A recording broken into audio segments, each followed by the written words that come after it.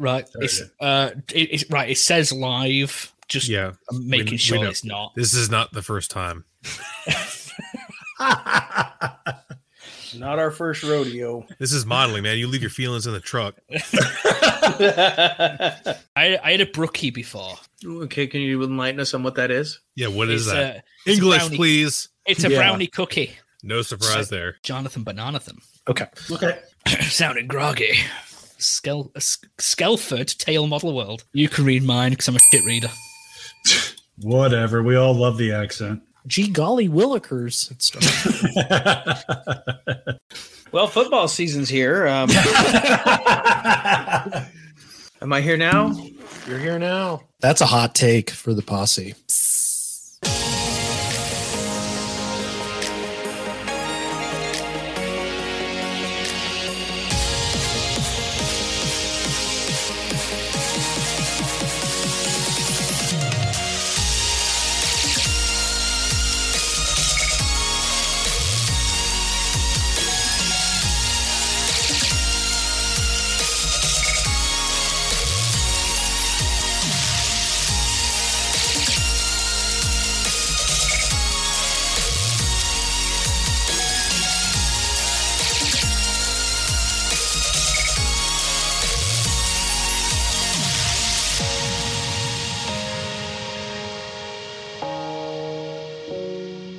Welcome to episode 53 of the Triple P. We're excited to bring you another round of discussions, a bit of banter, as well as a great interview. JB and Scott had a chance to sit with our friend John Bryon, and you won't want to miss it. Speaking of Scott, he ain't here, but the rest of us are. JB, Ivan, TJ, and Grant have joined me, Doug, and we're ready to roll. Grant, how you doing? I'm doing good. It's after a week of 112 degrees here in Southern California, it's actually raining outside now. We have a storm hitting us finally. We got some modeling done, working on a couple of figures, but overall it's been good. Awesome. How about you, TJ? I'm doing well. Just getting some modeling done. A little disappointed. I was supposed to go to a show tomorrow in Pennsylvania with our friend Jackson, but I forgot. I double booked myself, and I had prior commitments to go to a concert with a good friend of mine, so I didn't want to back out on him, just because I already paid for the ticket. So I'll have that going for me tomorrow, and hopefully I can finish one of the kits I was working on. Awesome. Ivan, tell us what's up. Not a lot. We're experiencing a lot of rain and a lot of thunderstorms over here at the minute. It's delightful. The mojo's slowly returned, doing a bit of work on a base that I'm doing for Machine and Krieger build, using resin 2-part water, which I found out gets extraordinarily hot, but I'll talk about that later. But just working on a base and slowly working away at some models. Cool. JB? Doing well here. We had the Tiger build along last weekend, which I'll talk about, and I think within the last couple of days, I've had a lot of work to do and not a lot of time, but I have had time for some retail therapy. So some packages are coming from Andy's and Sprue Brothers for some kits that I am super stoked about. The VT1-2. I know TJ picked one up, the double barrel modern German thing. I actually saw the real one in Koblenz. So it's really cool to see that in plastic. So those get here tomorrow, and I think I'm going to slam it over the weekend. Awesome. Well, I've managed to keep building while I'm here. I have my son with his family live with us, and they had a baby on Wednesday. So the house is nuts. There are now 4 children, including an infant, in my home, and that wasn't supposed to happen. But it's all right. We love them all. But I managed to get downstairs into the room at the bench every night, and I'll talk a little bit more later about what I'm doing. It's been a hoot. Since we started the Triple P just over 2 years ago, several more podcasts have joined us in the OG Modeling Podcast. If you want to tune in, head on over to modelpodcast.com. You'll find links to all of them. The Plastic Posse is sponsored by Tankcraft, makers of highly realistic aftermarket 3D printed tank tracks and 35th scale. Tankcraft Pro Tracks are as real as it gets. They're not just copies of previously produced model parts. The designs are based on real tracks that come from measurements and photographs. Once modeled 1-to-1, they are scaled down to 35th scale, test fitted on all major brands, and we can personally say that these tracks are high quality and super detailed. Layer lines are practically invisible to the naked eye, and cleanup is a breeze. Actually, there's no cleanup. Go on over to tankcraft.com. That's TANKRAFT.com. Your bench will thank you. Remember, Posse fans get 15% off their first order by using the code POSSE15 at checkout.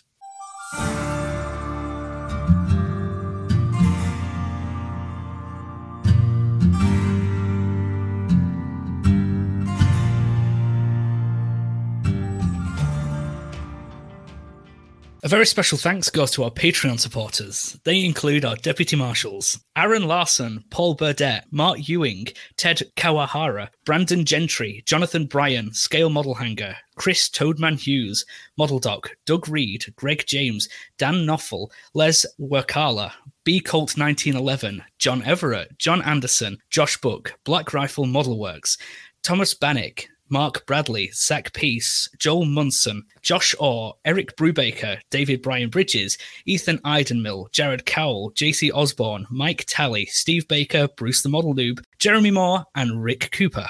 The Posse foremen are, and if I screw up your name, I'm really sorry, John Colsonak, Toby Kane, Matthew Flegel, Damon Rigby, Kian McCullen, Papa Mike Charlie. Oh, that's pretty cool. Charlie McCain, Tim H., Robert Klein, Michael Lebro, Greg Williams, J.A.K., Ash Whitehouse, Aaron Cook, Steve Matheson, Cody Kuriski, David Bozeman, Previous Seat, Ian Honor, Lee Fogel, Mr. Grizz, Rob Burnside, Martin Drayton, the voice of Bob, Steve Schaefer, Steve Munsell, Matthew Johnson, John Vickus, Jamie Stokes, Craig Jacob, Mike Bird, Jeremy Elliott, Mediocre Age Modeler, that's pretty much all of us, Eric Doggish, Rick Lewis, Paul Wheeler, and Eric Subelmeyer. In the Posse Outriders, Paul, Pete, Lynn, Pat, Daniel, Warren, Neil, Jackson, Robert, Brian, Matthew, David, Zach, Ashley, and Jamie. If you'd like to support the Triple P and become a Posse Outrider, go to patreon.com/Plastic Posse Podcast, where you can set up a recurring donation, which helps us offset the cost of bringing you the show. There are 3 tiers starting at just $1 a month. All right. So speaking of Patreon, we had a little event last weekend, and I'd love to talk about it. It's over Labor Day weekend in the United States. I hosted a Tiger build-along. So I will say and apologize to our listeners. It really wasn't what I intended it to be. At first, the onset of the project was like, hey, let's do a build-along. I'll videotape. It'll be step-by-step on how building the Tiger, works. And, everybody can be there and hang out and talk. Now, that said, after about the first 7 minutes, it turned into something completely different, and it really just became a hangout. And we built the models.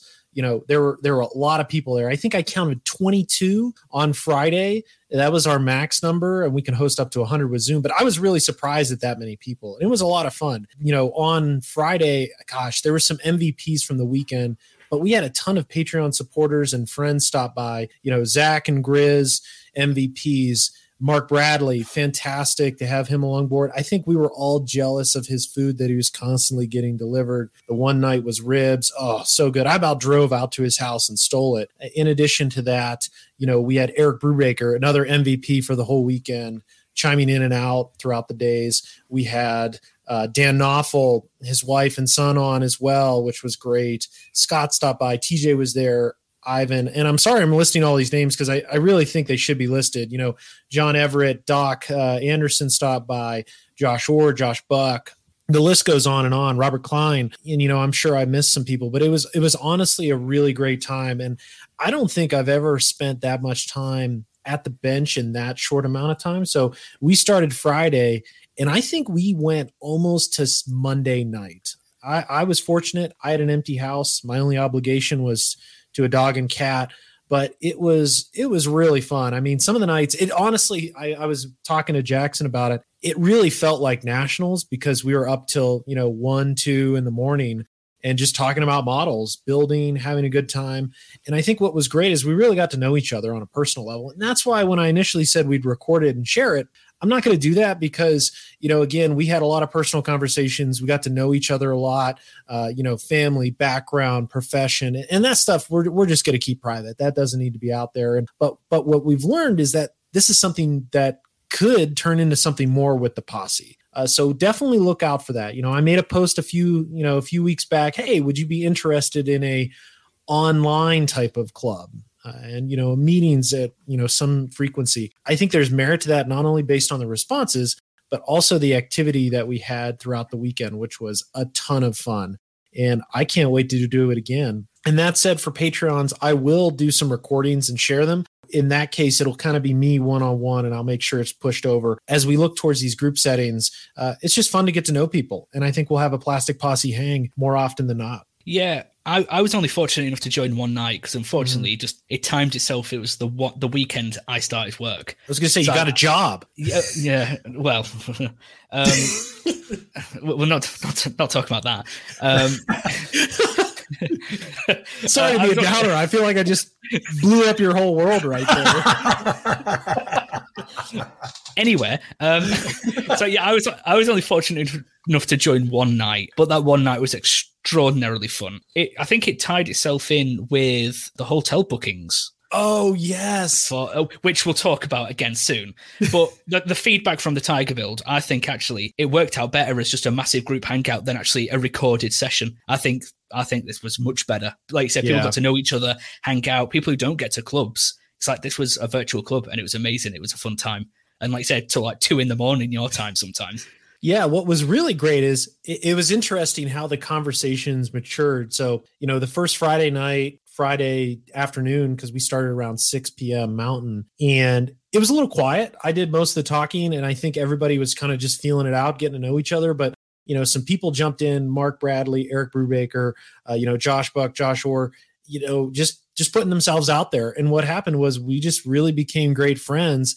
And what happened on Saturday, like I wake up, I turn on the Zoom, I say, hey, come on in, guys. And one person I forgot to mention was Bruce. He was our Tiger consigliere over the weekend, and he is such a great guy. Not only helped us out throughout the build, but references, was really able to share a lot of historical stuff around the vehicle. And it was just an overall great time. And Bruce was on every day too. So he's a super MVP. And I remember on Saturday, I'm like, okay, hey guys, the live's up. I'm going to step away. I actually met John and Bryon Krieger for lunch at a barbecue joint. We had Colpar, came home, jumped right back in. Same with Sunday and Monday. It's like toss it up in the morning. People come in and out, very casual. And I think that's maybe something we'll do in the future where if the group of us can pick a day and just, again, throw up a Zoom, the listeners pop in and out whenever you want, say hi, and it's just building models. That was it. Yeah, like I wasn't feeling sad enough that I had to be up at 4 a.m. for work on Sunday. I get a video call from JB at Colpar Hobbies. That made me feel just amazing. John and Bryon and I wanted to say hi. We were there. We're like, who would enjoy this? Ivan, because he was here. He's been right here. We're standing in the footsteps of a great man. So we'll definitely need to do it again. And what was fun about that build too, we did out of the box, and then some people took it to the next level. Jackson being one of them, 3D printing parts, literally designing parts, sending files to people, printing them that night. Bruce did the same. So thank you to both of you gentlemen. Wow. It just shows, I think, the strength and sense of community that the Posse has. And we're, again, very thankful, and we look forward to doing it again. And I think there's a lot of merit and a lot of positive things that came out of it, and something, like I said, we'll definitely do again. And then maybe Ivan, on your side of the world, host a European hang sesh so the times are more conducive to people. Yeah, that's a good idea, because it's amazing how many people in the UK and Europe and going towards this side of the planet support us. So it'd be a shame to have them miss out. So yeah, definitely look at hosting some normal timed hangouts. Yeah, and 2 more people I got to throw out that jumped in. Bryon Krieger, special shout out to him. He gave us a history on Mac lesson one night, which was absolutely awesome. I think we could have recorded that and packaged it and sold it because it was so great, and he was going through his archives of photos. So I certainly learned a lot, and maybe that's what we should do, is have him back on. And then another person, we had the Sam Dwyer on from the book. Ooh. Yeah. Whoa. Wow. Yeah. He was there. He was there working on his Samoa. Oh, so, he's probably finished. Yeah, it's probably done. Yeah. Hashtag mini group build. Samoa over the rainbow. Samoa 6. Somewhere I belong.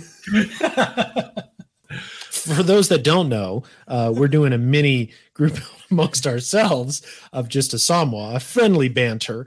It's me, Ivan, Grant, TJ, Sam Dwyer, the Sam Dwyer, my apologies.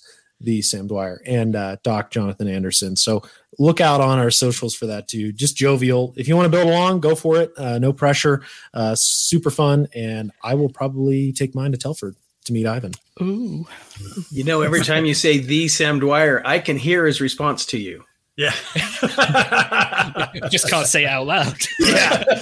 This is a Keep G it clean. show. Keep it clean. Jackson will gladly say it. He doesn't care. Oh man, enough of me. I'll kick it over to TJ. All right, so with that, we'll do a brief rundown of what's happening over in the Maquet group build group on Facebook. As of today, which is September 9th, we have 174 members, and there's a lot of awesome work going on. A lot of people are getting stuff built. A lot of people are still collecting their kits, which is cool. One guy, Joel Munson, one of our Patreon supporters, he just posted hours ago. He's trying to decide between the raccoon and the Krakenvogel. And so hopefully he goes with the Krakenvogel, because no one's built one of those. I have one. I love that thing. I know John's not a big fan of that. The new spotter design, which the Krakenvogel is based off of, it's a new spotter with 6 rocket launchers instead of little spindly arms. They're really cool. I have one. I really want to build it because they're neat. Yeah, it's been pretty cool. My cat is meowing. I don't know if you can hear that. He's making another a guest star Cameo. behind the door, chirping and meowing as he wants in here. But yeah, it's going really well. I finished my first build for the group build. I think maybe the last time we recorded, I don't remember. It's the leopard. It's really cool. So yeah, check it out. Come join. Build some Mac. Yeah, I've decided with that build, I'm not starting a new one until I book my flights. So when that is, I don't know. That's my challenge to myself. They're so easy to build. You might as well just build one now and then build another one. I know you have a couple. Yeah, a few. I'm going to kick it back over to John.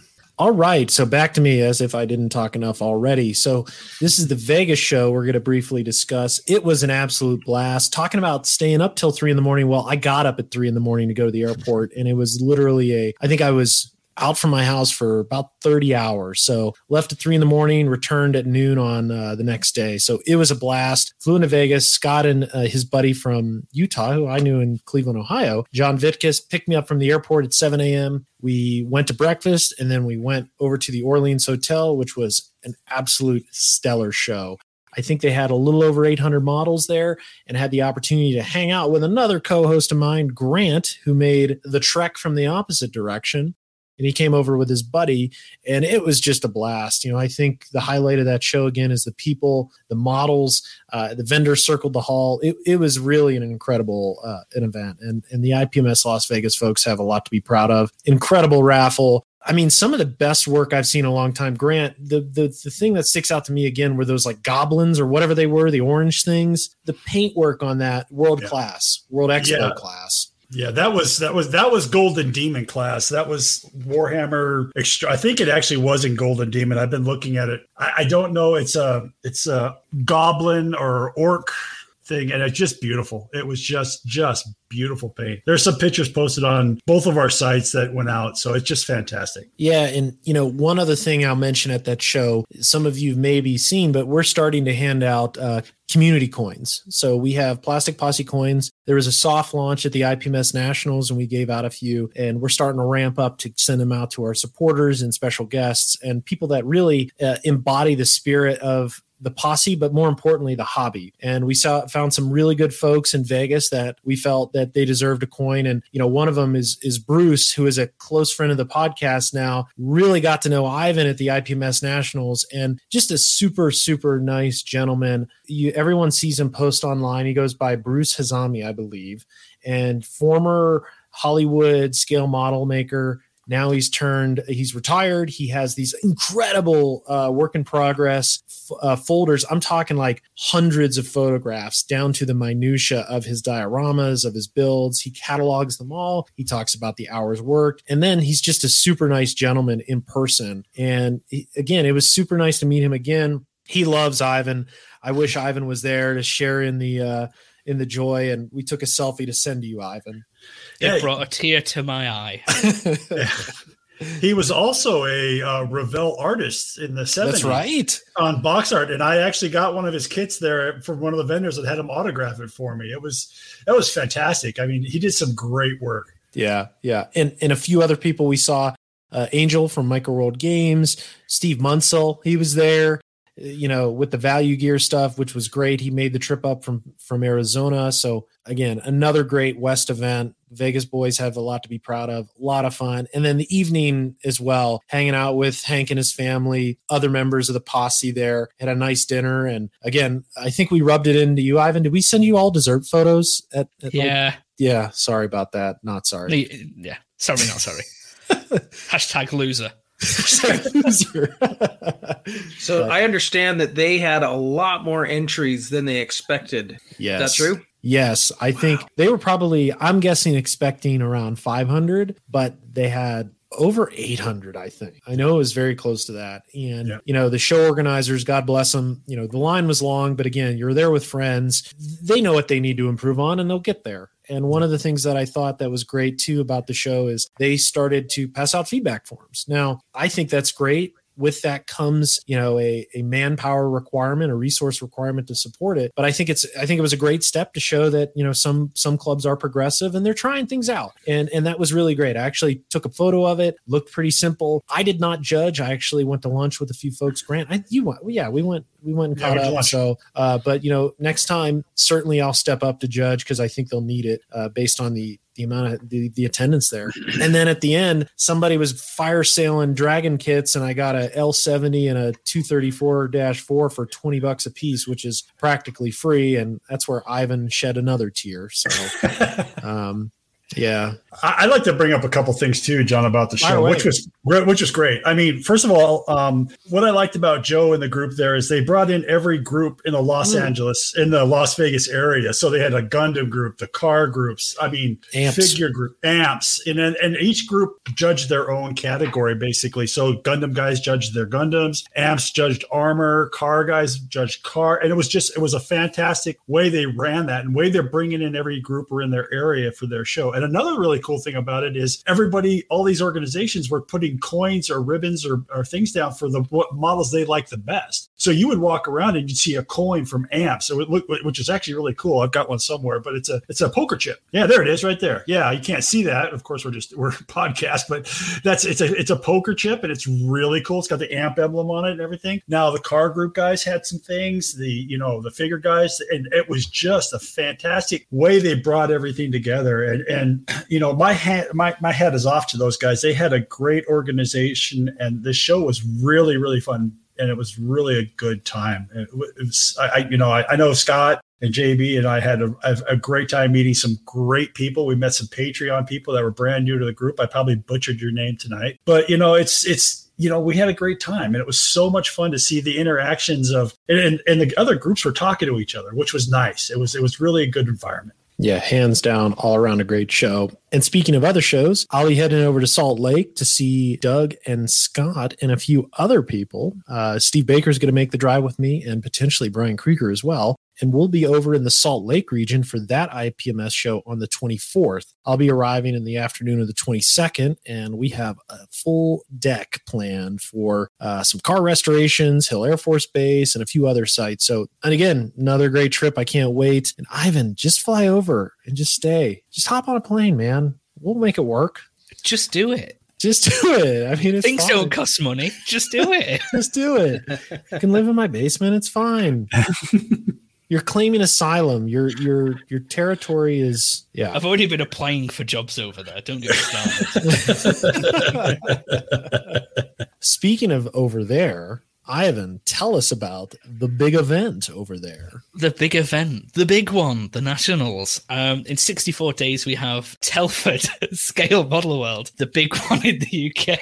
This is our biggest show. Unfortunately, we've not had many updates. Usually, we start to see them around early August. We start getting updates around timetables, prices, competition categories, entry forms, traders, floor plans, things like that. Now, I know there's a lot going on behind the scenes. The Nats takes a lot of planning and a lot of scheduling. There's a lot going on. Unfortunately, there's been a delay in getting stuff out this year. The trader list for 2022 has been released, but it is not a set in stone list yet. It is a fantastic list of traders. Many of them are EU traders, but they have confirmed they won't actually be in attendance. So that list, like I said, is very fluid at the minute. But we are back at full capacity. We will be having all three halls back open again. We do have overseas IPMS attending. So this is all really good news. It's really positive. It shows that the show should be back to what it was 2019 levels, possibly, which would be incredible. And I'm just really looking forward to it again. Can't wait. I've been trying to. I'm gonna take Scott. I'm gonna drive over to Utah and just throw him in the car. Him.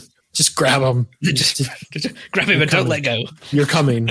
So no, I can't wait. It's It's gonna be awesome. It's one of those shows that many say should be a day longer. There's a lot to cram in that 1.5 days. You might as well call it half day. It's only 6 hours on the Sunday. There'll be the remembrance moment at 11 o'clock on the Sunday where they bring the brass band in. It goes quiet. It's a very nice moment, but it's a show that I feel should be maybe a day longer because there's an awful lot going on. But yeah, we've got that on in 64 days from recording, 11th till the 13th of November, if I remember correctly. Can't wait. Can't stop, won't stop with shows. It's going to be, yeah, like you said, just if you can get to a show, get to it. Just get there. Sweet. All right, you guys ready for some social media shout outs? Let's do this. Cool. I was looking online for dioramas because I'm looking for diorama ideas, base ideas for armor because I'm now an armor builder apparently. And I found this guy.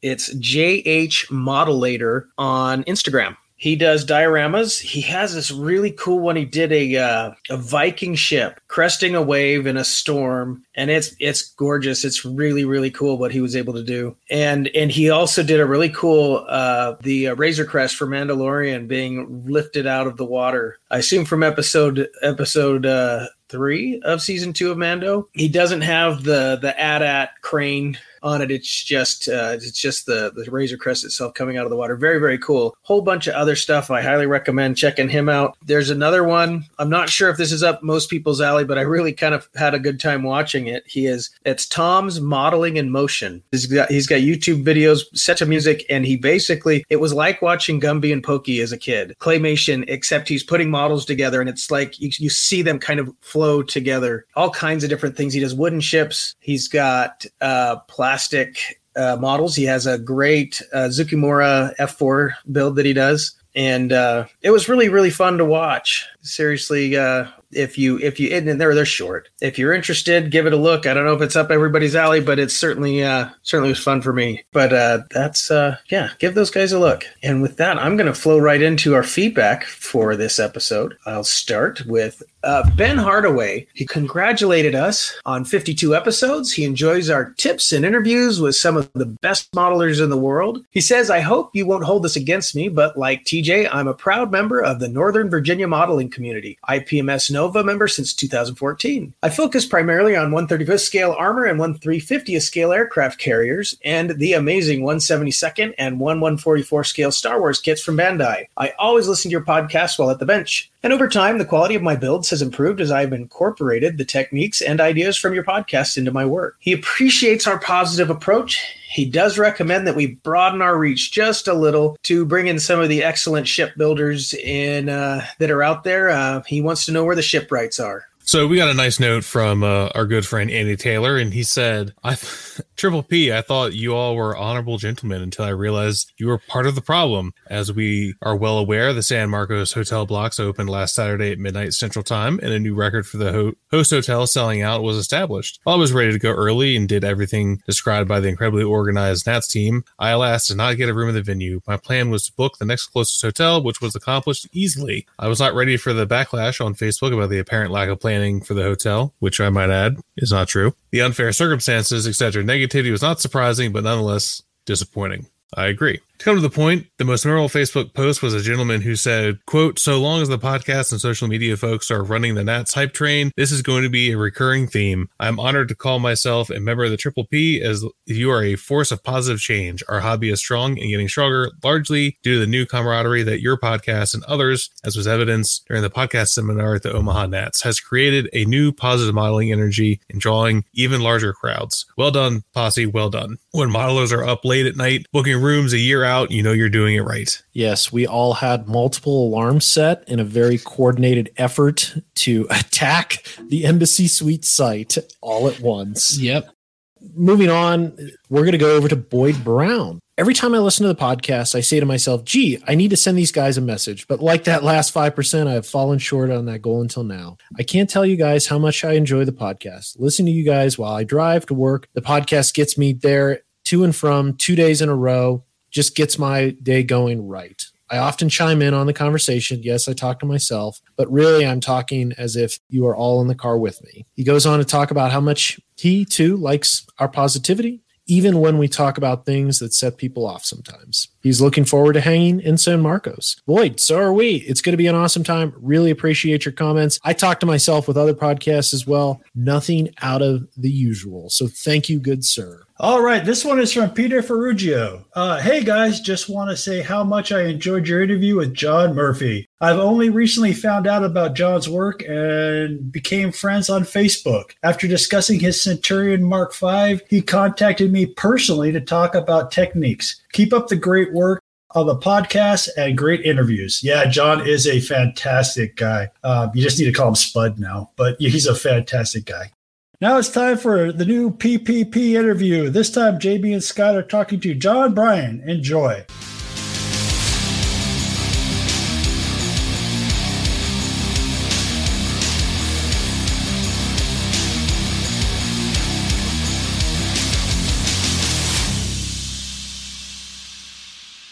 All right. Welcome into another Plastic Posse podcast interview. Today, we are excited to have a gentleman on who's been a big fan of the show. He sent us some great feedback, which we'll discuss a little bit in detail. He's an incredible aircraft modeler from the UK. John Bryon, welcome to the Posse. Thank you very much indeed. It's a pleasure to be here. Welcome, John. Really happy to talk to you, and certainly looking forward to diving in some of the builds that you've displayed on your blog. Well, John has been terrific in sending us some really great suggestions and feedback along the way. And I'm going to start out with kind of taking John to the woodshed a little bit, all in fun, of course. But John sent him some great feedback, which sponsored a lot of subsequent feedback throughout the months and a lot of feedback from other listeners as well. And if any of you listen to the show regularly, you'll recall this, but John had sent in a bit of feedback, which I'll summarize, and then John, correct me if I'm wrong on any of this. Essentially, it was a little bit of a frustration that the aircraft modeling community didn't really have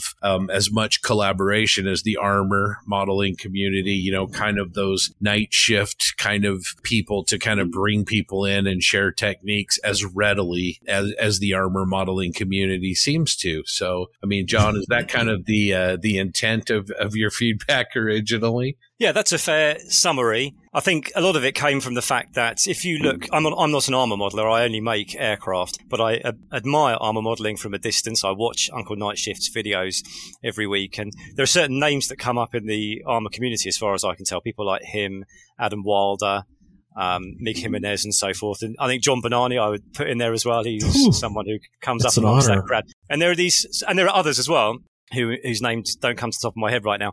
But everyone seems to agree that they are fantastic modelers. There's a lot of positivity around their work. They themselves are very open with what they're doing, and they seem to have some sort of relationship with one another, which certainly on the face of it looks to be a very positive and at least semi-collaborative. And I just look at the aircraft modeling world and don't see the same dynamics playing out. And I'm afraid I don't have any answers as to why that is. But it's, I think, an accurate observation. And so it interests me as to why the cultures are different. Yeah, I think, we've, as I mentioned, we've certainly had a lot of discussion around this point, but I think I almost wonder how much of it, and JB, I'd be interested in your take on this as well. I wonder how much of that starts with like a Martin. In the aircraft world, is there that not just incredible modeler, but a guy with a lot of personality and a very, very broad appeal like Martin is in armor? Yeah, I mean, I can think of some in the aircraft community. Maybe, Spencer Pollard is one example. I think he's a great, ambassador to the aircraft world, and maybe, probably one of the most prolific modelers on that side. I don't know. I've thought about this a lot, and maybe it's just, maybe the armor guys put themselves out more. Maybe they're just more open. I don't know. But, you look at people like Mike Rinaldi doing live streams, interacting with the community. You look at Night Shift with YouTube, interacting with that community, his Patreon, always open, always willing to talk. And, I've even messaged Adam is another great example. You shoot him a message, and I'll be honest, you can be a nobody and he'll respond to you. I've shot him a message out of the blue the first time a couple years ago, and he was kind enough to respond. And he's like that with everyone. I don't know, Scott. It's just a an interesting dynamic. Certainly I know a lot of great aircraft modelers, countless here in the States and abroad. They're awesome. But, I don't know if maybe it just comes down to them putting themselves out there and, opening themselves up to engagement. It seems to me, because I'm certainly not going to disagree that there are great aircraft modelers out there and that they're generating very public content. But it does seem to me that you don't have to stray very far before you'll find someone who quite vocally disagrees with that person or doesn't have the same opinion of their work as other people might do. And I might call that a form of tribalism almost, that the aircraft modeling world can be fairly tribal or fragmented. Again, I'm looking at armor modeling from a distance, and I'm not saying it's all entirely happy. I'm sure there are disagreements over there too. But it does seem that there is quite a lot of mutual admiration and respect amongst those people. And when you listen to interviews, because a lot of them give excellent interviews, they often seem to go back to this missing links thing, which I think is connected with hyperscale or in some way in the past. And again, it's not a scene which I was a part of or participated in, but that seems to be a common route for a lot of these guys who have now become armor modeling superstars.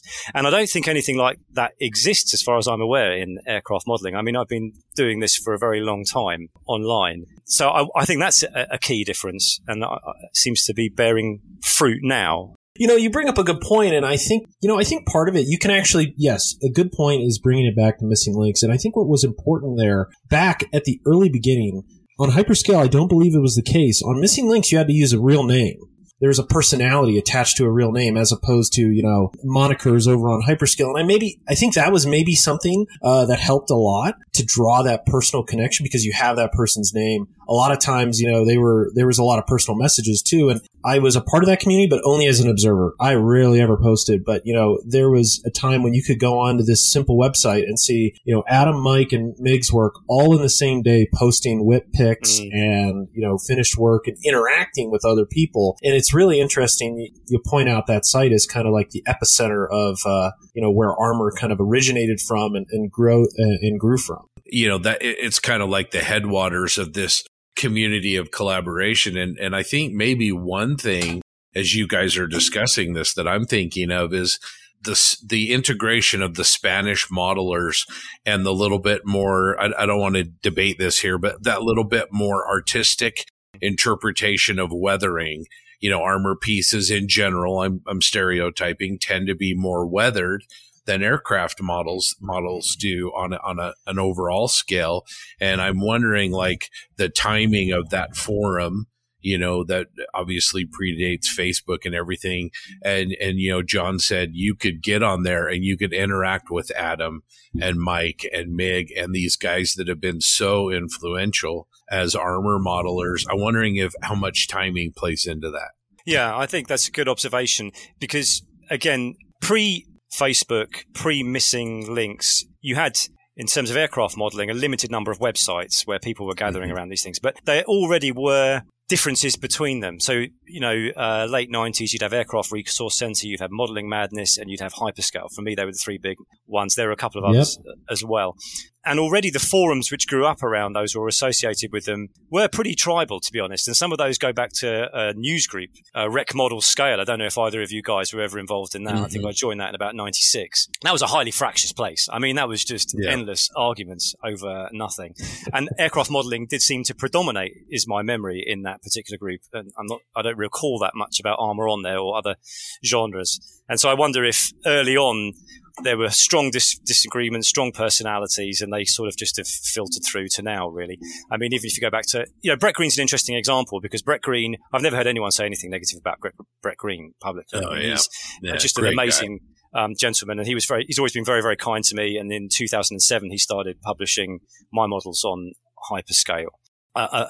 Everyone has good things to say about Brett Green. But nevertheless, hyperscale forums could still be pretty fractious place for the aircraft modeling community. And you had controversies over things like the Jackal Squadron. I can't even remember when that was, maybe the late 90s, early noughties, something like that. And Fatal Flaw as well. Say again?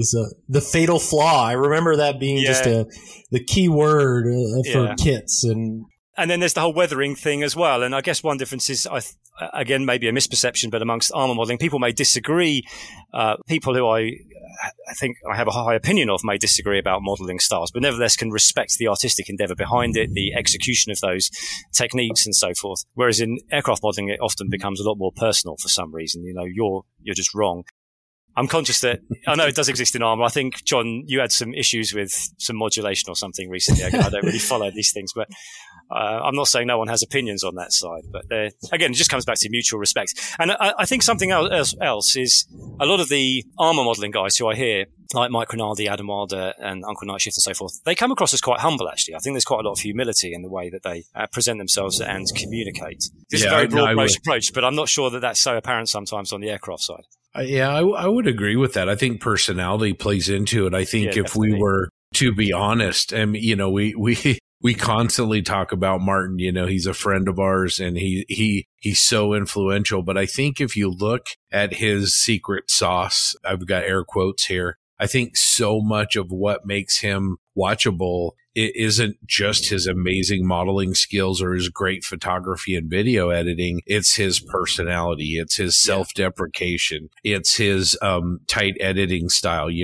A night shift video isn't 90 minutes or 100 minutes. It's usually 20 or 25 minutes. And he's got the ability to tell a story in a way that's fun and engaging. And so I definitely think that's part of it. Well, John, you're such a terrific aircraft modeler, and we're going to talk about some of your builds here, but maybe let me ask you a question as we kind of start to wrap this up. Is part of maybe this tribalism and approach and everything, you think it boils down to the type of modeling? I mean, they're all plastic kits and yada, yada, yada. But what I mean is with armor modelers, I think, and, I guess I'm generalizing again, but I think so much of armor modeling is put the kit together and you've got a canvas to do your paint and your art on. So it's the finishing, it's the weathering and the mud and the splatter and everything else like that. Where with aircraft, I seem to see, my perception only, but a more of a attention to detail. This panel had 16 rivets and not 12 rivets. And this exhaust manifold was only through the, revision G2 model.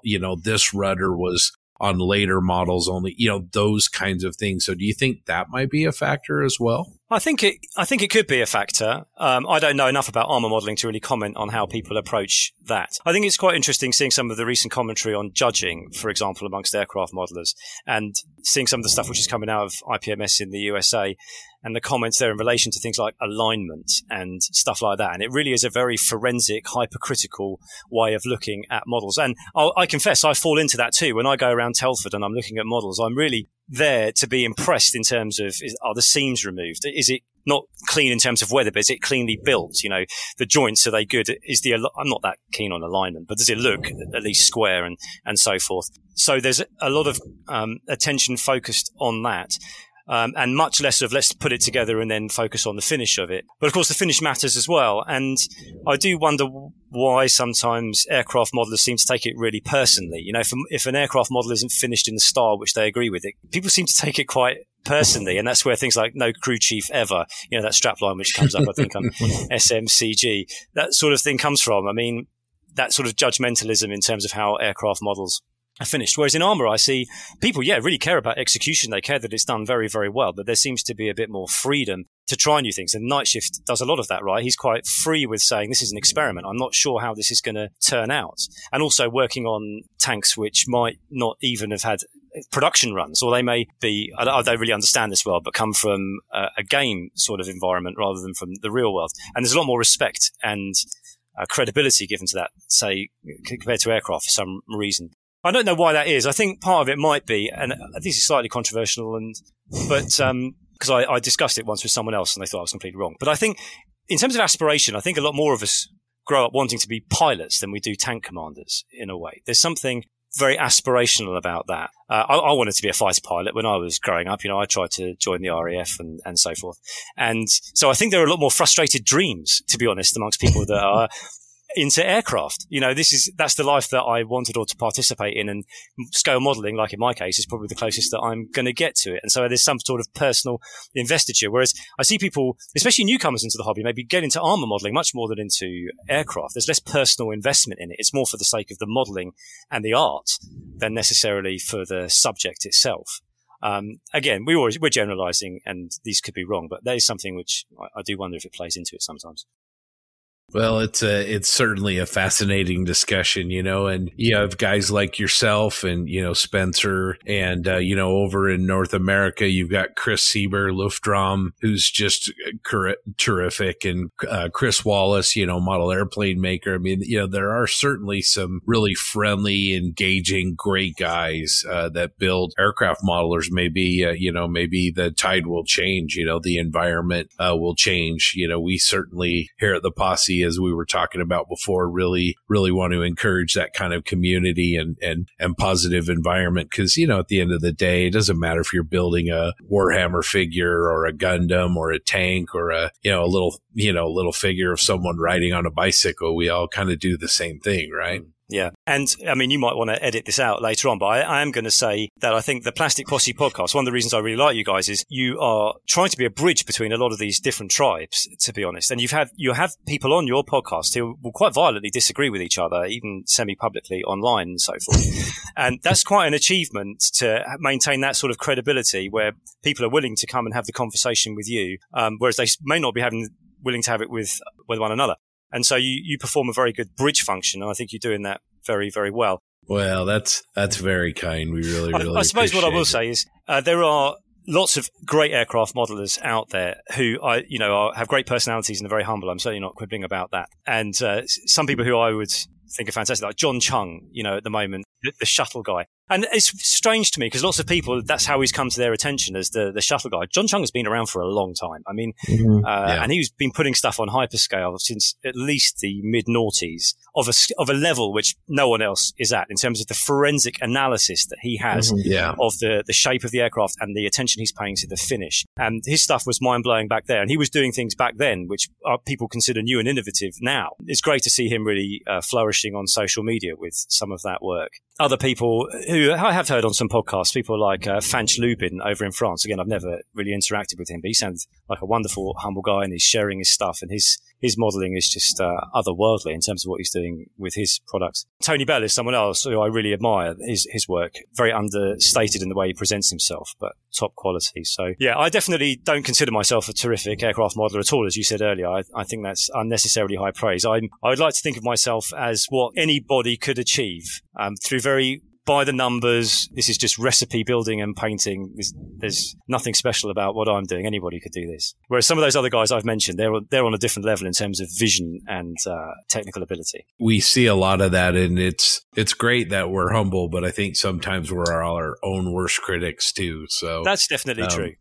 Yeah, definitely. Well, let's kind of move on. That was a lot of fun. John, tell us a little bit about yourself. When did you first get into scale modeling and kind of discover you had a passion for the hobby? So, I'm 43, so that places me on the map now. I live just on the southern edge of Greater London, the boundary between London and the countryside. 2 miles directly from Biggin Hill's runway, which leaves me in the slightly odd position now when a Spitfire flying overhead is not even worth looking up at it. It's such a common occurrence out of there. So, that's blasphemy right there. I know. It's terrible, isn't it? It's terrible. So I've been here about 8 years. Yeah, I'm married and to my lovely wife, Abby, got a 10-year-old and a 13-year-old daughter. So I do have a family. And 43, and I started modeling. I don't know. On my website, I think I said I was 5. I might have been 6. I can't remember. All I remember is that my mother came home one day from a jumble sale. I don't know if you have them. They've been replaced by charity shops here. It's now where people used to take all their secondhand stuff and sell it. And we didn't have a lot of money. And my mum would go to these jumble sales, buy clothes and whatnot. And one day she came home with, I think it was an Airfix kit. It was certainly a 172nd, and it was either a Hurricane or a Spitfire. And I put it together. My dad was a craftsman, could do anything with his hands. He was a technology teacher in a school, and so he was very for it. And I remember earth brown Humbrol enamel paint, slapping it all over. And for some reason, I built that thing, and that was just it. And I have never stopped since.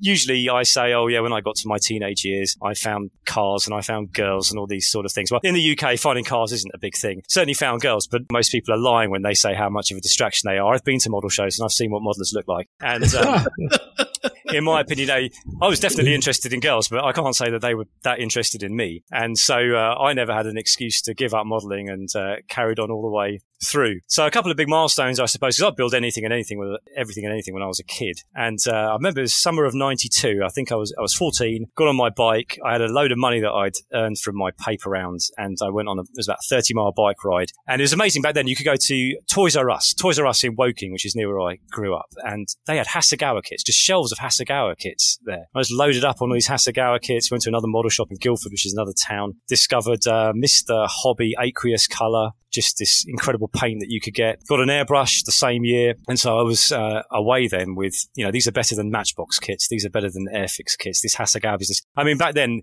of course, you had no websites or anything. I didn't even know that magazines existed, and I certainly didn't know that clubs existed. It was just me figuring out everything on my own. And you open up a 1/72 Hasegawa F14 and find there's this sheet of thin metal, and I've got no idea what this is. That was my first experience of photo etch. I think it was steel. It was really horrible stuff to use, probably joining it to plastic with plastic cement. So yeah, my early discoveries back then. But I think, just to take an aside, there's just one enormous difference between what was going on back then and what's going on now is you just had no access to how to do anything. You're having to do it all yourself, and that's very, very slow. Nowadays, you can find out things incredibly quickly. So yeah, got into airbrushing around the same time. And then the next big leap for me was in 1994. I had discovered a magazine called Scale Models International, and one of the contributors of that was a chap called Jonathan Mott. And he had an article in there on the 1/48 scale Airfix Buccaneer. And I'd never really been into 1/48 scale aircraft until that point. And that's a horrible kit. The Airfix Buccaneer is a kit with a reputation. I built 2 of them. It's a horrendous kit to put together, but I was really captivated by what he'd done with it. And he'd started some weathering. He did that, and he did also an Airfix Jaguar. And this is the first time I think I'd really seen people attempt to weather aircraft. These are in Gulf War pink schemes, which obviously chipped back to the underlying green and grey. And he'd had a go at doing some of that. And so I had a go at doing some of that as well. And I was thinking about that recently because people often talk about weathering being a relatively new phenomenon. And in some ways it is, but sometimes I think that's to do with time as well. Back then, the early 90s, the Gulf War I had just happened. And the US Navy was moving from gloss grey and white to the TPS scheme. And these things weathered a lot more. And all of a sudden there was a lot more imagery around and of aircraft which were weathered, whereas older aircraft seemed a little bit less so, at least on the photographs that people had access to. So that's where I think there was sort of an explosion in interest in weathering. But I got that kit, and that started a collection 27 years ago, which has now continued to today, where I have only ever built 1/48 scale military aircraft that have seen service since World War II. So that's my lane. I have absolutely no interest in deviating from it whatsoever. And that started a collection which, is now filling up my living room. My very understanding wife allows currently 92 aircraft to populate the shelves in the living room. That's incredible. She is very 92. Yeah. Okay. Well, for someone, she really doesn't like ornaments. She prefers a very Spartan look. But when she married me, she knew what she was getting into. So early on, you mentioned that you were just kind of figuring out this, all on your own, and so many modelers. You had a little bit of a solitary experience. When did you first find some local collaboration or online collaboration, and how did that affect how you did your hobby? Yeah. So I went to university in 96 when I was 18, and I was fortunate enough to go to Cambridge. And the advantage of going to Cambridge was back then everyone was just getting into dial-up and modems and so forth. And the internet was a bit of a new thing here. But that university had local area networks hardwired into every single student room.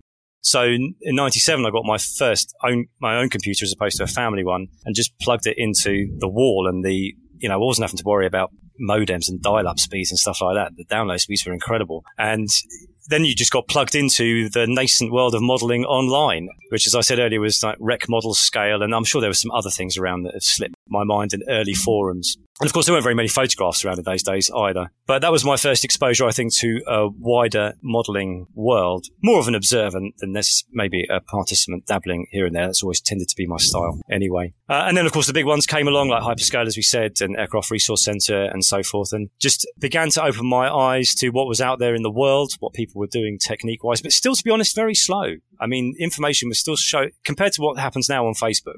And people are still very set in their ways in terms of techniques and materials. And so I think a lot of the developments, again, I've written about this on my blog. So I think the changes in the materials that we're using have had big effects on what we can do in the hobby. And I think that's much more recent, probably the last 10 to 15 years. Yeah, I would definitely agree with that. And like you said, it's an overload today. I think you could probably gain as much information as literally in 5 minutes as a day of hyperscale, even 10 years ago. And it was such a pain.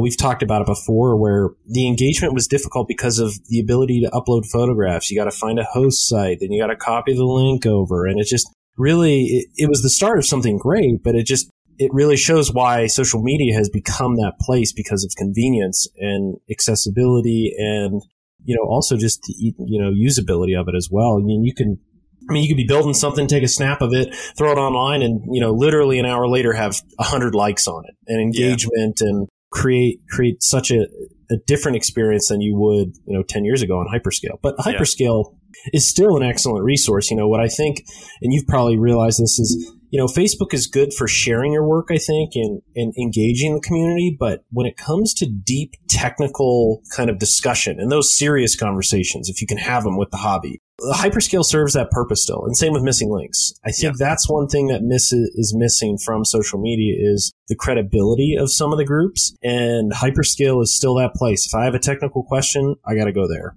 It's really interesting you raise the issue of credibility, and I think it's related to an issue of authority, like who are the authority figures, as it were, in modelling? Who do you look to say, they know what they're talking about? Because I think back then, the lack of photographs meant that someone would come online and say, you need to do this, that, and the other. This is how you do this, that, and the other. And you had no way of evaluating whether what they were telling you was any good or not, or if they were any good at executing it. I agree. There are different types of models. I think most of us are our own worst critics. Some people don't necessarily have the eye that other people might have. So you might get someone say, I sprayed on a gloss layer, let's say Future to be controversial, or Johnson's Clear if you're from my country, and I got a glass-like finish. But you didn't know whether that finish was glass-like or not until photographs came along. And then photographs come along, and all of a sudden you can start comparing what people are saying with what they're doing. And that was a fantastic thing, because that then gave you a really good steer as these people are the people who I need to listen to if I want to improve on this technique and so forth. On the flip side, like what you said in terms of the technical stuff, by that I would mean things like accuracy or the technical specifications of the subject. Yep. For me, I still daily visit the forums. I am daily on BritModeler, on ARC. I still visit Plain Talking every day, because there you will find people who really know what they're talking about in terms of the subject, and the material is easy to access. Facebook definitely has that, but it's just hard to access and share it. That's where you go and ask questions. And I built a Spitfire PR19 in December, and on BritModeler, there are incredible resources on there if you are interested in accuracy issues, which you won't find anywhere else. 100% agree. I mean, with exception to a few and I'm talking from an armor perspective on Facebook, there's a few groups I know to go to for really deep technical questions. But even sometimes missing links is still that place where, the guys that literally wrote the book on it still visit, and Hyperscale is that place too. Like you mentioned, you could post something up on a 109 and have an answer probably within a day, to maybe Jerry Crandall himself even contributing, for that matter. But, that's the one thing where it's hard to find on social media. But, when it comes to the hobby itself and actually building models, I think it is a really great place. Yeah. And obviously you said Google, I think, was just a transformative thing. I can't remember what even old search engines were called. Alta Vista, maybe, stuff like this. I remember using Yahoo, Netcrawler. All these sort of things. And all of a sudden, Google comes along, and now you can do your own research and compare that with what other people are doing and then share it.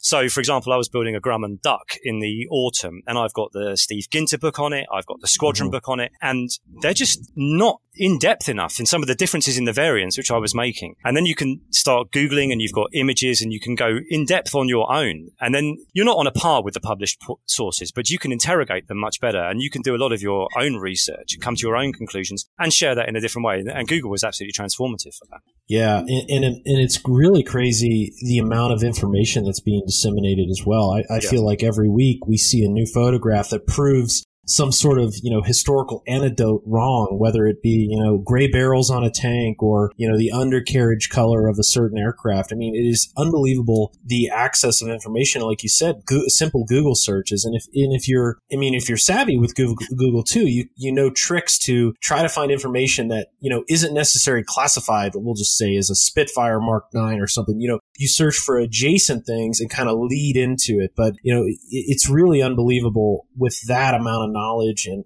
reference material and how it supports the hobby. And it's the golden age in every aspect, I think. And it's a lot of fun. And then I also want to highlight, you have people like yourself that create blogs for, their personal portfolio. And I think that is really great too. And it's something that I'm glad hasn't gone to the wayside by social media. I think, I put a lot of stuff on Facebook, but blogs are still a wonderful resource for article types of, posts or, other techniques. It's a mechanism and format that is very conducive to processing that information. And I think the way you write it, and I'll tell you what, the Catalina is probably my favorite build out of all yours because I know what you went through to make it look like that. That's the biggest failure on the website as well. Oh, we could talk about my website in a minute and why that came about. At times I am concerned that the value of it is not there anymore, as it were. The emphasis has so much shifted. The engagement has so much shifted to Facebook and maybe other forms of social media, which I just don't engage in. I'm not on Instagram or anything like that, which I really love those things. But it's the same reason that I still buy a magazine, actually. I still subscribe to Scale Aircraft Modelling, which I've started to contribute to, and Airfix Model World. For me, there's still a lot of value in a well-written article, which I cannot get yet from Facebook, to be honest. I can get a lot of other fantastic things from Facebook, but I can't get that. I would agree. It's the story behind it. Pictures are worth 1,000 words, but you got to know what those words are sometimes to understand what's in the picture. I can see a post on Instagram or Weathered Models is actually a fantastic page on yes, Facebook. I belong to that. I observe that. Amazing stuff on there. So good. And it's like, man, I want a dissertation on what you did to achieve that kind of finish. And it is hard to find on Facebook. And the other problem is, if you don't save it or, literally download it, it's gone. You can't find it again. The threads are the one part of the forum-based communities that I think are superior because, 10 years from now, we can go back and look at that Catalina build that John did and look at how he dealt with the absolute nightmare that was that canopy and what his solution for that was. And then the other thing is, I think the same thing happened to the forums, John, that you're alluding to, which is they were very, very general to begin with. And then part of the reason why I think they sort of fell out of favor, quote unquote, a little bit, I mean, with the exception of, some of the big ones like Hyperscale, is very, very specialized forums then sort of became the next outreach. So instead of plain talking, now all of a sudden I've got 1/72nd scale Japanese aircraft forum. That's very, very focused on just a particular segment of one genre of the hobby. Which has value for the technical side of things, as John was saying earlier, but is a narrowing. There's a lot more places to look now. I think it's really similar to music. The music industry provided all of us with, right or wrong, good or bad, no matter where you stand on it. They would release all these great albums and, all these great bands. And it's not like that anymore. No. It's completely different now. The downside is there's, music from, sort of a generalized perspective isn't nearly what it was. There aren't these mega bands, there aren't the Metallicas and the U2s and the, the Beatles and things like that. But the upside is you can literally go out on the internet and find a million different kinds of music if you're willing to look for it, if you're willing to search, and there's so much of there's so many more choices. It's just much harder to find, like you're mentioning. And I mean, this would be straying from the subject of the podcast, so I wouldn't expect this to make it in. But I think that observation is really astute, and I think it's affecting many areas in life. I do look at my daughters and think, when I was their age, we all listened to the same music. We all followed the top 40 on the Sunday afternoon. We all cohered around these common reference points, which held our communities together in some ways. In this country, we always had a very limited number of TV channels back then, so everyone watched the same TV programs and so forth. And that just doesn't happen anymore. It's a much much, much more fragmented experience. And I do have concerns for that in terms of society in general, but this is the way the world is. And like you said, I'm not hitting on technology or anything like that. It's a technological revolution that we are living through, and there will be incredible upsides to that as well. But it has affected and will affect the modeling world. And those technologies brought disruptors along with them. I think part of the tribalism maybe we were talking about earlier is, again, to do with timing, is that old schools of authority, the magazines, the IPMS Society, whatever it might be, found that new people were coming in and had somewhat different ideas and were now very easily able to disseminate those ideas. And, some of those groups are disruptive. And if you're going to be disruptive, there will probably be a cost to that. Everyone has to learn to cope with one another through that change. For me personally, I just think it's been overwhelmingly positive. My modeling has accelerated over the last 5 or 6 years because of my engagement with it through Facebook, just because the access to inspiration is so much more frequent and there's so much more conversation going on around about how people are doing what they're doing.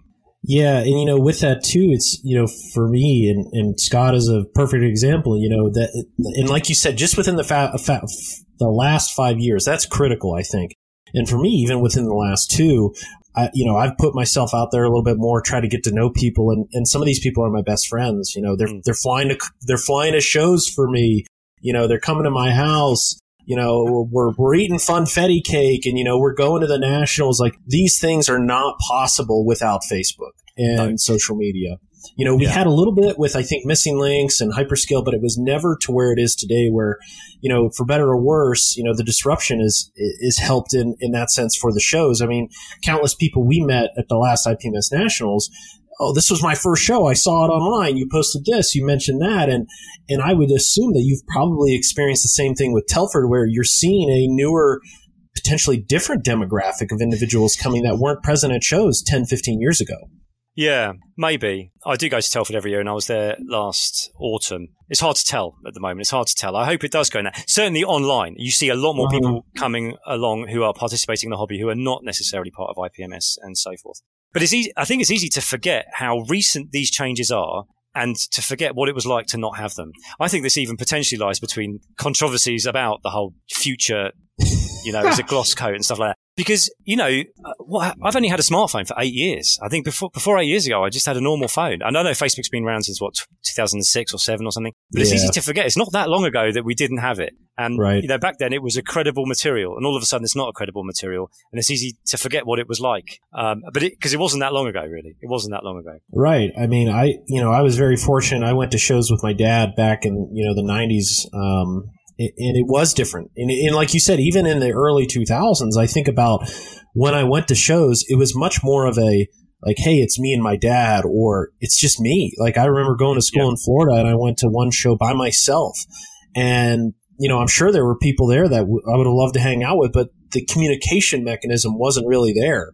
And and it goes back to your point around disruption and looking at IPMS and saying, today people don't need this society. And I hate to say that. I'm on the board of IPMS USA. And, one of the things I want to do is make the society evolve to incorporate these different mediums, these different platforms, and the different ways we approach the hobby to keep people engaged with the society. And I do think there's a value to the society. And, the Nationals is its crown jewel for that matter, and what it does for inspiration, friendship, social gatherings. I mean, just the whole good time mantra is exemplified at that show. And that's one of the things that the society facilitates. And I think there's other aspects of the society that can succeed as well, but it's difficult in this age when there are other options and they're readily available and they're free. I remember my first magazines that I bought for the hobby when oh, wow, they have modeling magazines. Very cool. I remember opening them up and being tremendously disappointed because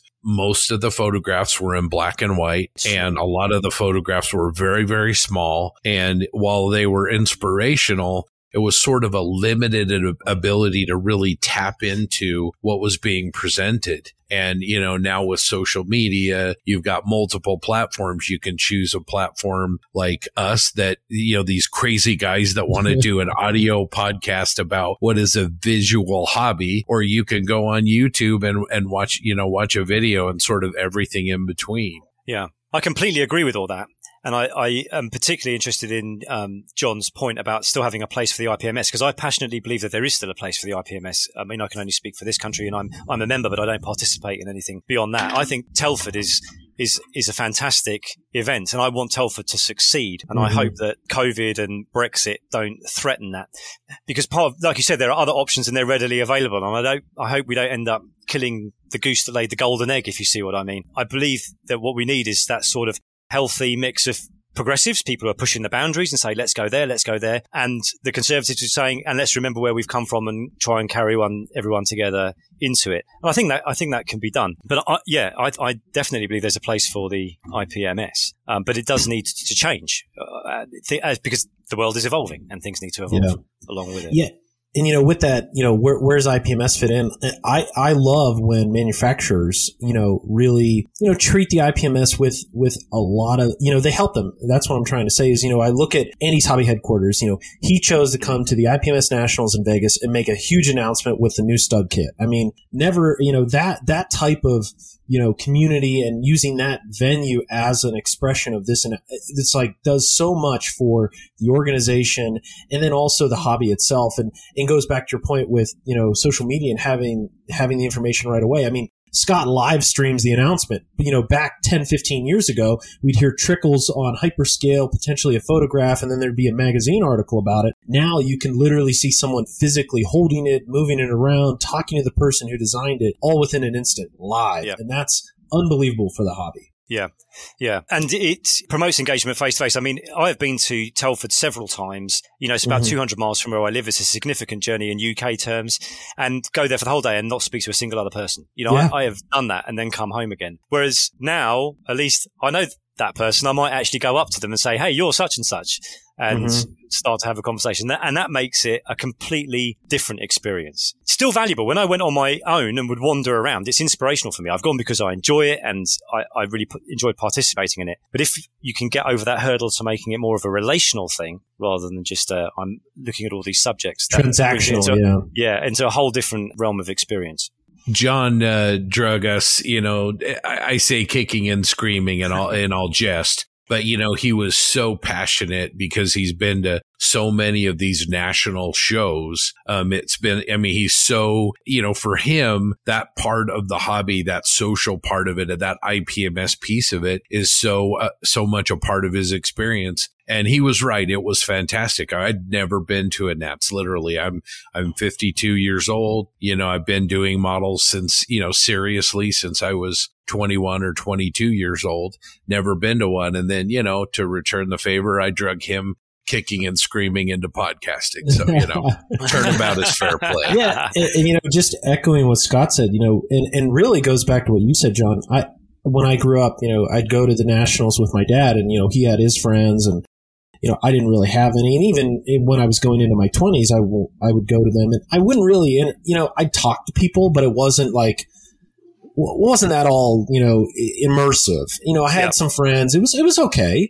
But now it's like literally the day is not long enough to connect with everyone. Yeah. It's insane. I love it. And I can't wait for it this year. And like you said, and there's value to both. And I don't judge anyone for any experience that they want to have. Some people love to go there quietly by themselves, enjoy the contest room, enjoy surfing the vendors, spend their money, maybe chat with somebody and maybe not. And that for them is their year. And that is fantastic. And we love those people too. And then on the other side, there's, gregarious social butterflies like myself who won't shut up when talking to people. But it's a venue where those, essentially polar opposite personalities have one focus and it's the hobby, and they both get joy out of it. And IPMS helps facilitate that. Yeah, and that's exactly it. That's exactly it. So I think I hate this phraseology, but the unique selling point of IPMS is to provide that context in which those relationships can be established and grow. Because lots of other things can be provided elsewhere. And that's it. It provides this focal point where people can come. And because I think it's sort of my philosophy in life, I suppose. I believe in embodied existence. I think what we're doing now is fantastic, that we can talk across time zones and thousands of miles. That's amazing. But still, it will never, in my opinion, replace embodied interactions. That's why we love coming together. And that's why I think your podcast, and I know the Plastic Model Mojo and the Model Geeks, those three in particular. Maybe I'm doing a disservice to others, but they really pushed the IPMS Nationals in the USA, and that I hope has done IPMS USA a fantastic service, because it's just shown it's not about the organisation existing for its own sake or for its own ends, but providing this context in which you guys can get together, meet one another, and that is very important for the future of the hobby, I think. Yeah, maybe we're biased, but if you talk to Dave and Mike at the PMM or Darren and co over at the Geeks, we've said it. I truly believe we moved the needle for Vegas. I think you did, yeah. There are some people there. They came up to our table, and the Geeks and the Plastic Model Mojo had the same experience where they're like, you know what? I heard you guys talking about it. I've never been. I drove all here by myself, left my wife at home, told her I'm going to Vegas for 3 days to look at models, and plastic models, that is. And she's probably like wondering what I'm doing out here. But like those people came out of the woodwork. And we've stayed in touch too.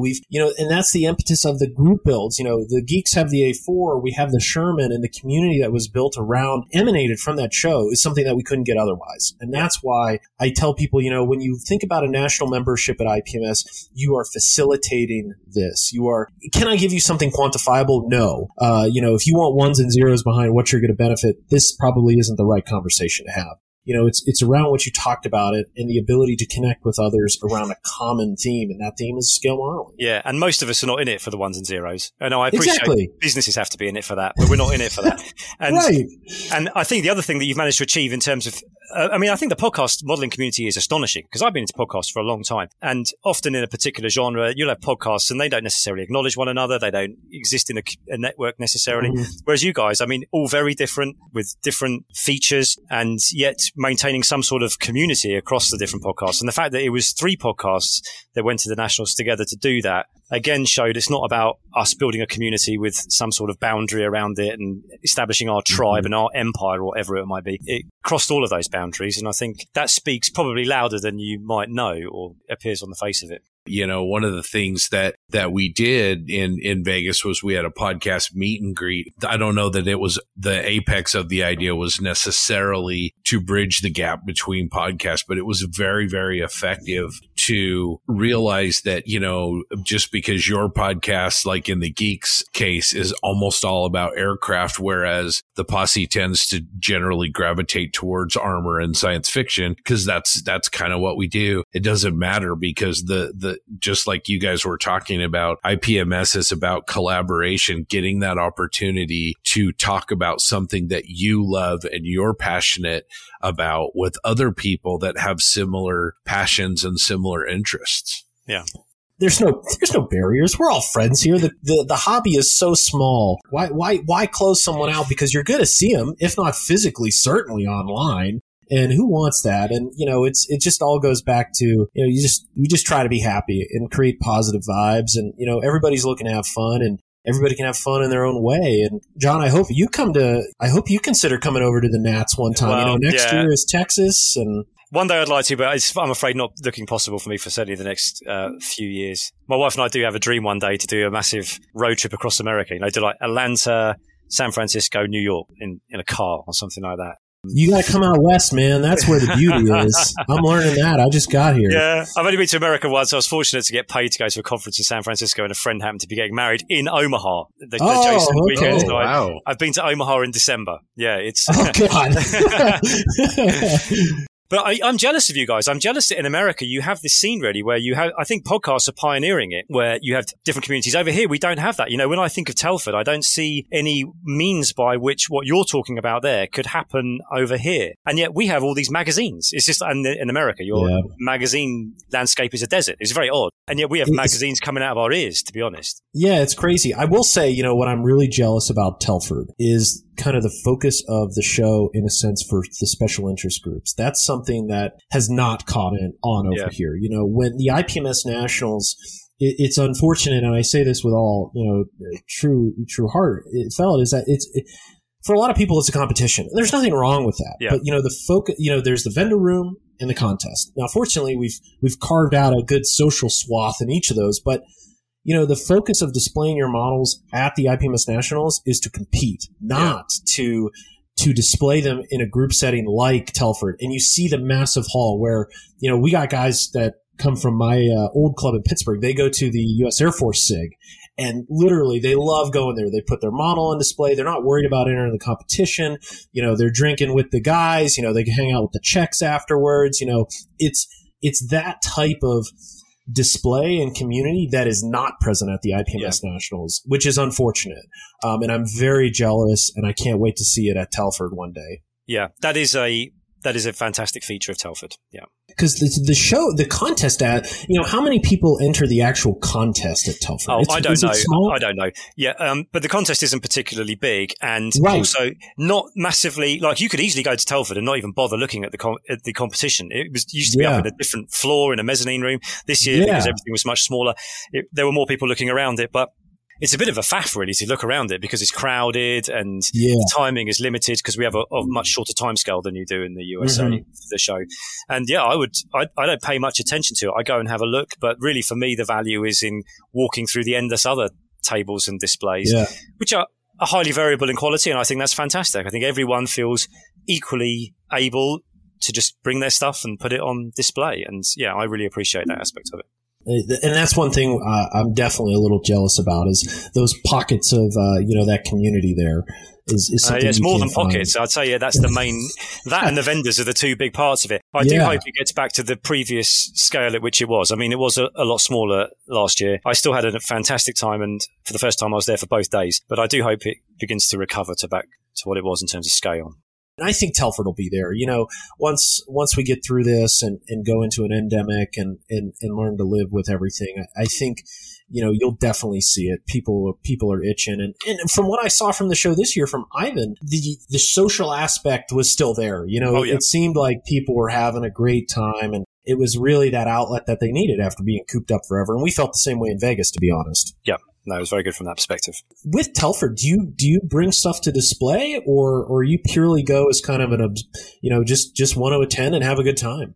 Yeah, I just attend and have a good time. This year, I did take some models to enter into the competition. I don't like competing, and I certainly had no expectation of winning anything, but I believe in the event. And I don't belong to an IPMS club, which has a table, and the SIG that I belong to wasn't displaying. So I thought, at least I can do my bit of bringing something along for people to see. And I think I put in quite a few. I think I probably put in 9 models. Nice. And, I got a silver, I think, for a helicopter. Nothing else was in contention for anything. That's fair enough. It shouldn't have been. I know where the flaws were, and I know there were the things which were better, but it was about showing stuff, really. 100%. And that's, I made Scott drag something to Omaha, and he friggin' won. But, that's the whole aspect. When I tell people, it's like, listen, there's no standard. You don't have to build to any, literally just bring it, put it on the table. That's an accomplishment in my mind. And I respect everybody that does that. And it's unfortunate that they have to be judged, but that's why I take literally thousands of photos at the show, because everything is unique. Everything tells a story. And I want to show,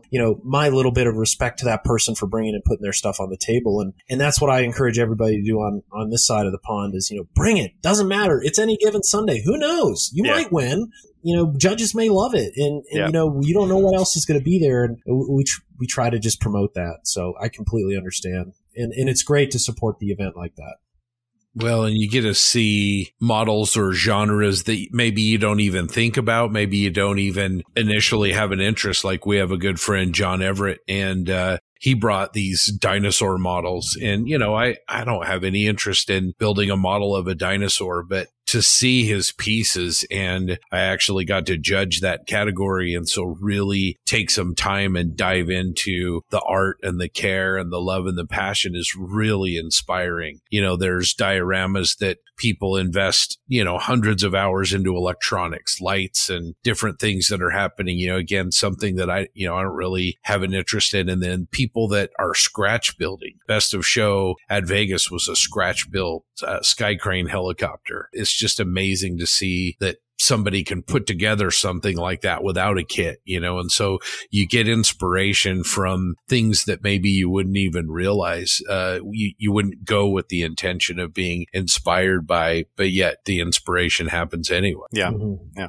Well, speaking of inspiration, John, who are some people that inspire your work? Who are some people that have had an impact on how you see your modeling and where you want your modeling to go? I think inspiration's an interesting thing because it's a moving target. And I think people need to realize they can be an inspiration even if they themselves feel that they're not at the top of the game, if you know what I mean. You can be inspired by someone who's just that one step ahead of you. You know, so I mentioned earlier on that my whole collection was started off really by an article by Jonathan Mock. And there was another author around at the same time on the same magazine called Ted Taylor, who's passed away now. And I only met him once, and he was very influential. And then you get to a certain thing and the modeling world evolves and you evolve. And then so you look for new sources of inspiration to go to the next level.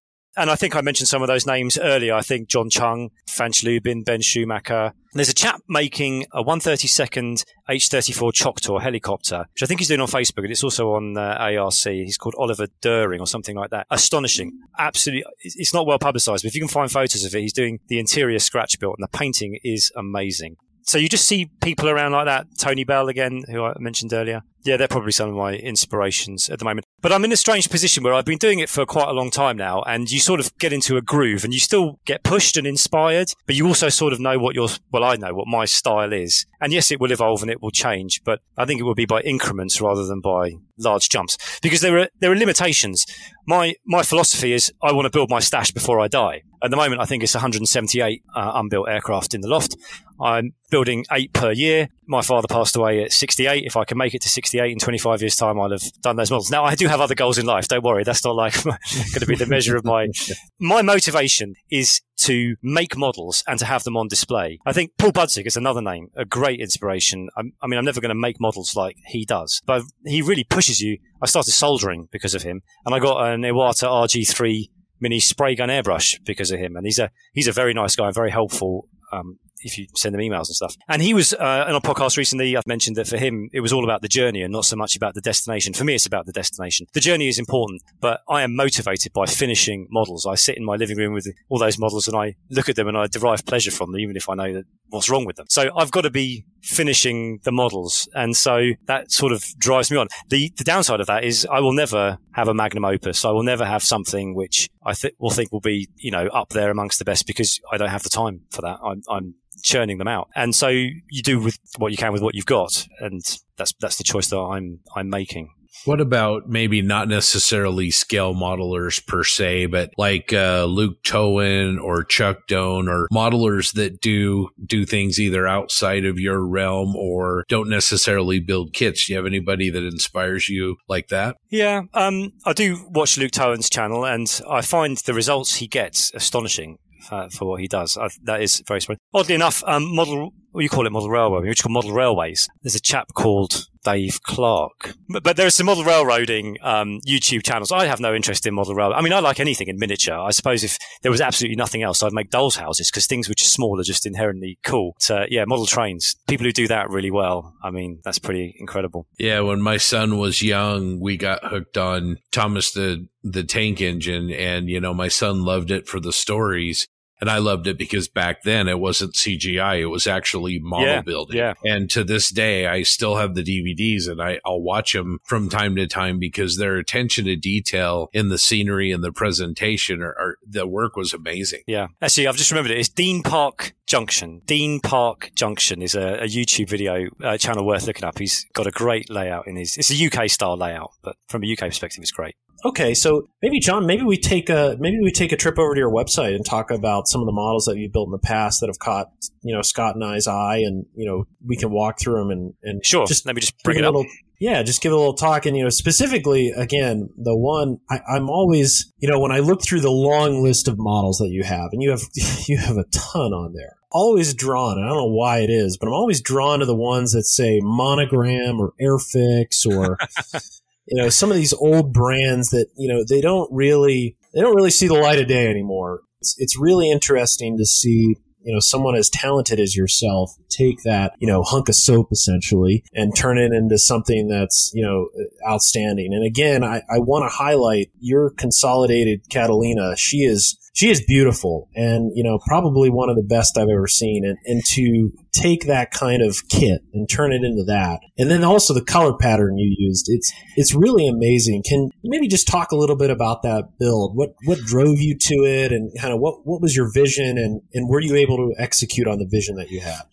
Sure. I mean, my approach to modelling is a little bit unusual. I'm a one model at a time guy. I don't have a shelf of doom. I have finished everything which I have started. Nothing's gone in the bin. I used to have a fairly rigid, I keep a very complicated Excel spreadsheet which tracks everything I'm doing. And so the order in which they were bought was the order in which they were built. And that has long gone out of the window, and I try and chop and change. But eventually, that model has just been kicking around in the stash for a long time, and it's been there the longest. So it becomes its turn to build. There's nothing more behind it than that. And it's a big model. And I was aware of some of the inaccuracies in the kit. So Belcher Bits, that's right, have made a resin tail to correct what's perceived to be a problem with the kit tail. If anyone knows anything about Catalina, it's obviously got a tricycle undercarriage. It's a struggle to get it on its nose anyway. And then I was going to stick this, it's a hefty piece of resin. It's not solid, it is hollow, but on the rear end. So I wanted to do that I do like to make my models as accurate as I can within reason. I'm not going to invest too much time or money into it, but if I can do it, I will attempt it. So it simply became its turn to build that model, and that was the main change which was going to be made to it. I spent a lot of time researching that particular scheme because it does come within the kit, but it's very inaccurate. This is what we were talking about earlier, the value of Google, and you can find photos of the real thing, start making your own decisions. They might be wrong, but you can at least, you've made your decision and you can justify why you've made it. And so there are all kinds of little things that need to be made, like there's a huge football antenna over the canopy that needs to be added, other various bits and pieces. So yes, that took about 3 months to get together, which for me is a long project. The main issue was fairing that resin tail in, which it was a bit rough, and then having to sort the surface detail out, which I wasn't happy with. I have a philosophy of, you do it and then you don't redo it too many times, because otherwise you get bogged down, and I need to get the project finished and moved on to the next one. So a fair amount of aftermarket in it. And of course, in the end, although I'd stuck loads of weight in the nose and been balancing it carefully throughout construction, when the final pieces were attached, it didn't so much sit on its tail, it's just the main undercarriage collapsed. It just couldn't take the weight. It weighs nearly a kilogram, I think. So that's why in the photographs it's all on a stand. So yes, I don't know if that answered your question or not, but the philosophy behind my articles is it's not necessarily so much about how things are done, although I do approach that sometimes, but I do want to provide an interesting article for someone that wants to know something about how to make that model in terms of replicating the subject. So there's quite a lot in there in terms of, if you want to make it like the photograph, you'll need to do this, you'll need to do that. Again, that's what we were talking in terms of the value of forums earlier. That's one thing which I am trying to do, is to say, if you're interested in making an accurate Catalina, I don't have a definitive answer to that, but here maybe are some pointers along the way, or things to look out for, or that you might want to consider if you were going to approach it with the same sort of philosophy. So for our listeners, you can see John's work over on his website, which is johnbryon, JOHNBRYON.com. He's got blog posts and also articles on all of these aircraft that we'll be talking about. And then, John, I just wanted to, your Catalina was actually the first one when I started to know who John was. Right. I think I had seen your builds before, but following along on the construction on that was fascinating. And like you said, the two areas of the model where I probably would have bailed, I'm just going to be completely honest, but you managed to get through not only the tail, but through that canopy. Yeah, the canopy is rough. And make the canopy work. And you planned, and then you ran into a wall, and then you backed up and you planned, and then you eventually just said, I'm doing this. And it's amazing how it turned out. Thank you. That's very kind of you indeed. I do appreciate the compliments. One thing I do, if I can, on a project is to try something new. You can't do it all the time. But on that one, I tried soldering for the first time, which was a bit of a revelation in terms of using etched metal. And, I don't claim to be good at it at all. But that's definitely something worth learning or having a go at. And then the other thing was there are no decals on that model. It's all masked. And I've done that before, but I tried more complicated things than I tried before on that particular one. Yeah, the wheel wells stuck out to me. Your solder work, and it's crisp. It looks really good, and night and day above what was provided in the kit. So I think you can, hang your hat high after completing that one, because, oh man, I see more of those in stashes than finished. So kudos it's to big. you. Yeah, it's big. I think there does come a point where, I wouldn't buy that again. There comes a point where, just because of size, plastic begins to have its limits. Like the undercarriage collapsed on that. Lots of other people's haven't. That's probably my problem. I have built a 1/48 scale Hercules many, many years ago, and just keeping the centerline seam stuck together under the weight of the wings is a challenge. Oh, yeah, that's a good point. They just become limits of the material, really. Right. I saw what is that, lead shot and epoxy you put in the PBY as well. So yeah, a lot of it. That's awesome. Yeah, it looks great. And when I look at other builds, I even like going to the Monogram Hind, sticking with our friendly brand Monogram, seeing what you could do with that kit again is very inspiring.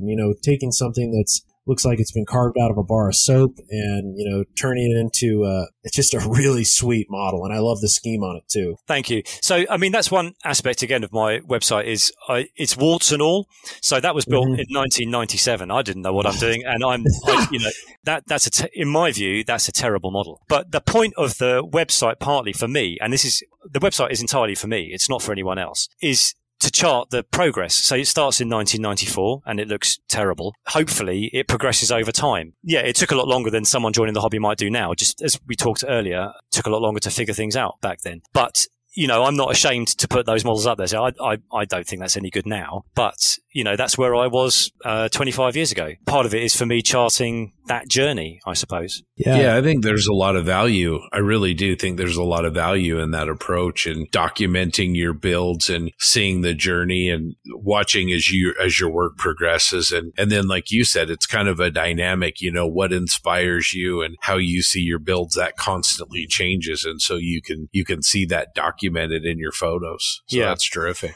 I mean, the reason the website came about is it was the end of 2004. I just finished my PhD dissertation and was awaiting the oral examination. And I was exhausted from that. And I took a month out and thought, I need to do something during this month. So I thought, I'll write a website. And again, back there, it was, you learn HTML4 and CSS and wrote a website. And it looked substantially different to how it does now, and started photographing the models, which I built up until that point and writing a very brief paragraph on them usually. The thinking behind it largely was, A, to learn how to do that, but B, I knew I was going to go and live in China. That was what the plan was. I wasn't going to be able to look at these models where I was living. They were stuck in my parents' loft or somewhere. And so I wanted to be able to see them wherever I was. So it became a virtual showcase. That's when I said earlier, it's for me, that's what its fundamental reason is. Even the articles I like reading them back sometimes to remind myself of what I did and of a certain time in life. And so it becomes a virtual showcase for me. Yeah, that's a great point. I would like to talk about your AH-64DI, the Israeli Hasegawa Apache that you did. And I know from a few people that have built that kit that it can result in a great model like yours did, but you earn it.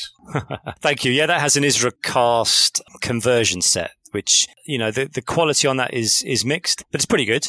I guess this is the closest I get to armor modeling in a way. I think I would like to approach helicopters more as armor subjects. I haven't had the nerve to do it yet, but I think people who make really good helicopters and finish them really well do approach them a bit more like tanks, to be honest, than aircraft. But thank you. I built that alongside. What I do sometimes is to make things a bit more efficient is I batch build. So I had two AH-64s in my stash and I built them alongside each other. So it's not necessarily I build one kit at a time. It's one project at a time, I suppose. Nice. One of the other ones that caught my eye, just because it's probably massive, is the ICM 48 scale Foxbat. I mean, that thing is a beast. Yeah, that is a great looking aircraft. I don't think I'd appreciated how good looking an aircraft it is until I built one. And there's a big difference sometimes between seeing something in 2 dimensions and 3 dimensions. And I've never seen a Foxbat in real life. Yeah.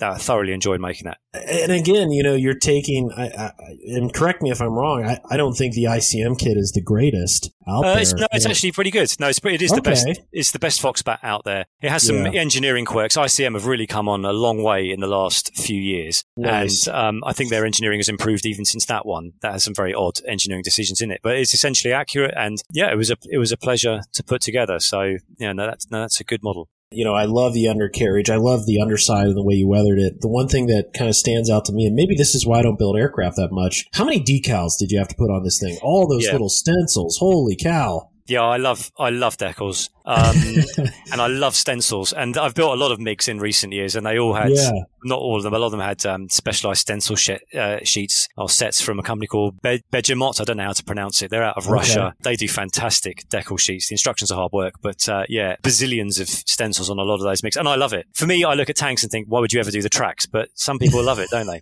Well, I mean, but it's interesting you say that. These little things really make, without them, it's a gray aircraft. aircraft, but when you start and you get close and you see all of them, and it really draws your eyes to different panels, even different weathering areas that you've achieved. I mean, it really sets the character of the model, and I think they're absolutely fantastic. It is very cool. Yeah, I mean, I will say, my modelling style is pretty slapdash in some ways, and I don't like weathering. I don't enjoy it. It's probably the part of the modelling which I enjoy the least. So sometimes I have to grit my teeth and do a bit more. And it's the area in which, if you were to say, what do you need to grow? And I say, I need to grow in the quality of my weathering. But for me, it's the bit I want to get past. The bit I enjoy is the bodywork, oddly enough. I love removing seams. For me, it's all about doing the bodywork. See, I'd build tank tracks all day long and not fill seams and rescribe panel lines. So. I love filling seams. I used to hate it, and I'm convinced it's about getting the right materials. And once you've got the right materials, it becomes a joy. So let's talk about that.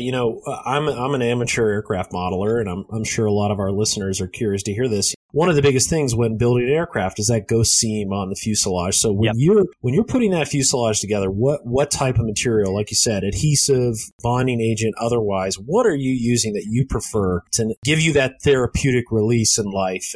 So I have a very controversial answer to that question. Ghost seams are the bane of modeling in general, I think, but particularly aircraft modelers. And I used to get so frustrated. 15 years ago, I was making models with Revel Contactor cement, which is a pretty horrible cement to use, really, in retrospect. And you'd get rid of the seam, you'd sand it all out, and then like a month later, you'd just have this groove where before there was nothing. Then I moved to Tamiya Extra Thin, and that was better, but it still often left a ghost seam. And I, in the end, again, I was largely in isolation. I was just thinking, well, maybe this is just what people have to live with. Maybe you can't get rid of it. And maybe when people say they're removing seams, they just are left with a ghost seam. And of course, I've subsequently discovered that was incorrect. But the way I solve it, and I've been doing this for about 10 years now, and I don't recommend anyone else does this because you take your life into your own hands when you do, but it's just to use superglue. I use superglue for all my major joints. So when I'm putting a fuselage half together, it's with superglue. That's a high risk, high reward strategy. You don't get any adjustment opportunities. You put the glue on, you stick it together. One and done.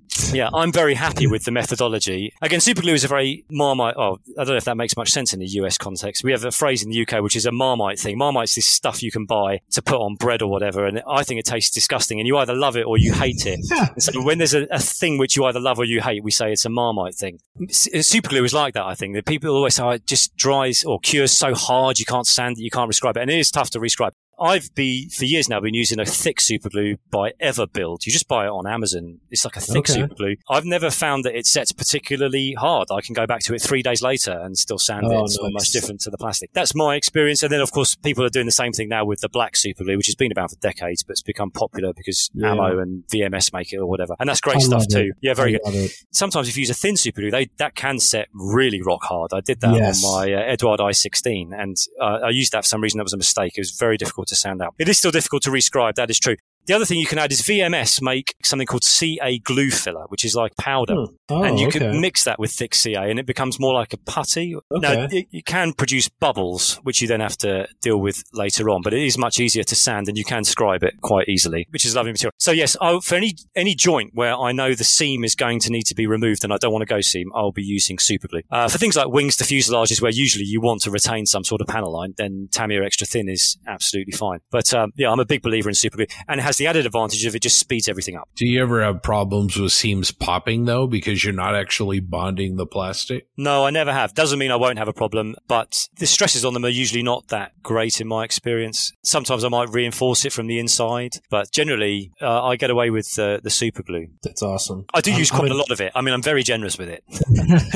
and that means a lot of sanding, but I love sanding. Once you discover Infini sanding products, and I've got all of them, they're just amazing. You're away. It's a joy to do it. Nice. Now, do you use any accelerator when you have super glue, or are you pressure fit and then you just kind of let it cure on its own and you reattack maybe a day later or an hour later, or what are your thoughts on that? Yeah, I rarely use accelerator because it can be a little bit unpredictable sometimes, but I do use it. But usually it's just stick the super glue on and stick it together. Obviously, I've done quite a lot of dry fitting up to that point, and I have various clamps around, and I want to make sure it goes together as well as it can. But gaps don't bother me because the super glue does do such a great job, in my opinion, of filling. But as I say, if you decide to use this method, you do so at your own risk. I'm not going to accept responsibility for whether it works for you or not, because other people hate the stuff.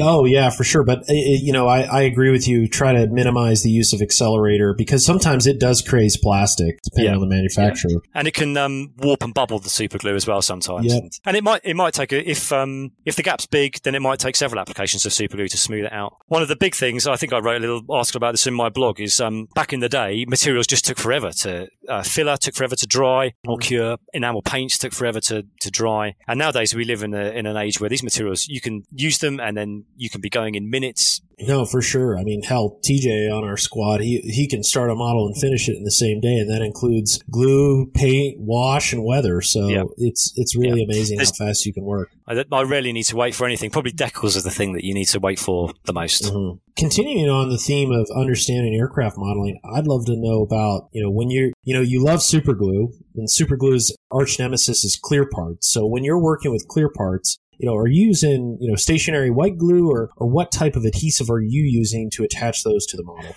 Tamiya Extra Thin or really? Guns That's Mr. Smith ballsy. S. Yeah, now that is. And again, I don't accept any responsibility if it doesn't work for you because, as you know, the whole point of Tamiya Extra Thin is it's extra thin, and that means it ends up going to places where sometimes you rather it wouldn't go. If you're on the outside, you can get away with it. It's when it goes up the inside and wicks in between your windscreen and your instrument panel or something like that. So you have to use it extremely sparingly. But the one thing I never ever want is a canopy or a clear part coming adrift later on during construction or painting. Tamiya Extra Thin will just bond it. It will bond it, and it's not coming off once it's on. And it works on vac form canopies as well. But of course, I have the, again, oddity that in order to speed things up, and because I prefer the aesthetic, all of my aircraft are now built with closed canopies, and I close as much as I can. Air brakes, I want closed. Unless they're normally out as an accuracy issue. I don't open panels. I don't hang ordnance unless I feel I have to, because life's too short and I want to move on. And I like the aesthetic of the, there's that Chris Becker, isn't there, on SMCG, who's always angling for things to be built with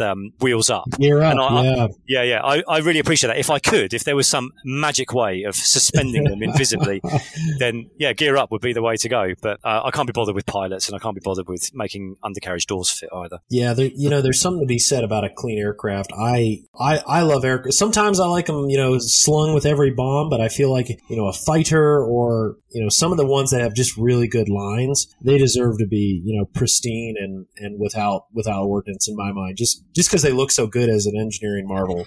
I mean, the Foxbat is one of them. It's a gorgeous looking airplane. Well, John, one thing we haven't really spoken about too much is airbrushing, and I want to talk about one of your recent builds that really highlights your airbrush work, and that's your Eduard Polycarpov I-16, the Type 10 that you did recently. Just a beautiful build. Where did you kind of get the inspiration for that, and what's your airbrushing technique like? As I said earlier, I only build post-World War II aircraft, and I do have a particular fascination because that means there are certain aircraft which I don't get to make. But some of them bled over after World War II and saw operational use afterwards, and the I-16 is a good example of that. It's a 1930s aircraft which the Spanish were still flying in the late 1940s. So I really enjoy opportunities to build those sorts of aircraft. The inspiration to make that came because of just making conversation, and I think you guys participated, didn't you? We had that whole builder 48 scale aircraft in 48 hours, and I can't participate in those sort of things live, but I thought that's a good idea. I'll see if I can do that. And the I-16 in my stash, I thought, well, it's small, so maybe I could do it in 48 hours. Yeah, that was a complete mistake. There was no way that was getting done in 48 hours. I tried. It needed a new spine rebuilt out of super glue and plastic card because it's wrong. It needed a new canopy. It's a vac form windscreen because the one in the kit is wrong. It needed the ailerons needed rescribing. There was quite a lot of work that went into it. So I spent a couple of days working on it, then it slowed down. The scheme, because obviously people who are listening can't see it, is dark green and sand sort of color, and it's not really a mottle, it's more of a dendritic pattern of green over the sand color, which I decided to freehand with an airbrush. Now, I'm embarrassed to be saying how anybody should do anything because it's not particularly good, but for what it's worth, yes, it is. For what it's worth, I mean, it's obviously a small aircraft. You can hold it in the palm of your hand very easily. It's a Iwata Custom Micron B, so it's a 0.18 needle. I use lacquer paints almost exclusively. I think that's a mixture of Hataka and Mysticolor, maybe some MRP in there as well. Thin it as much as I can get away with, and then just spraying very, very fine. I still have an issue with lacquers, is occasionally they will spit. You'll just get this random little spit of paint come out, which must be my issue. But I'm not a particularly skilled airbrusher, and I'm doing it just by trial and error. I couldn't tell you what pressure I'm spraying at, and I couldn't tell you how thin the paint is. All I can say is thin. And just go at it bit by bit. I think some people sometimes approach airbrushing, think they've got to do the whole thing in one go.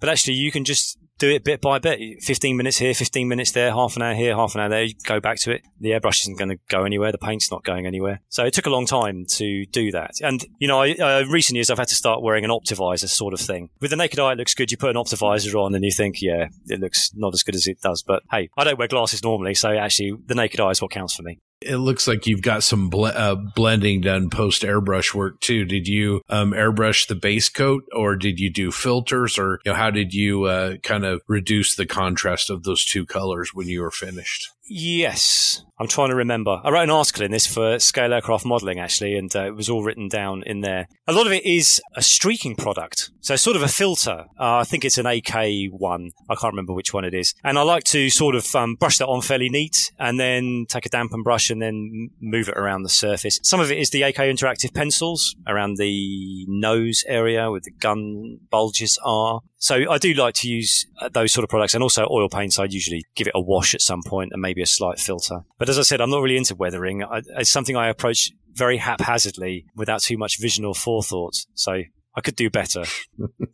Well, I think it's a great model. It really catches the eye. Now, are those markings, are those decals, or are they stenciled airbrush markings? Yeah, they're all stenciled apart from the number on the tail fin, which is a decal, and unfortunately not quite the right font. Yeah, I learned some important lessons because the Spanish national insignia are circles. They're not as circular as they should be, and I've learned some lessons about how to improve that in the future. But yeah, they're painted on.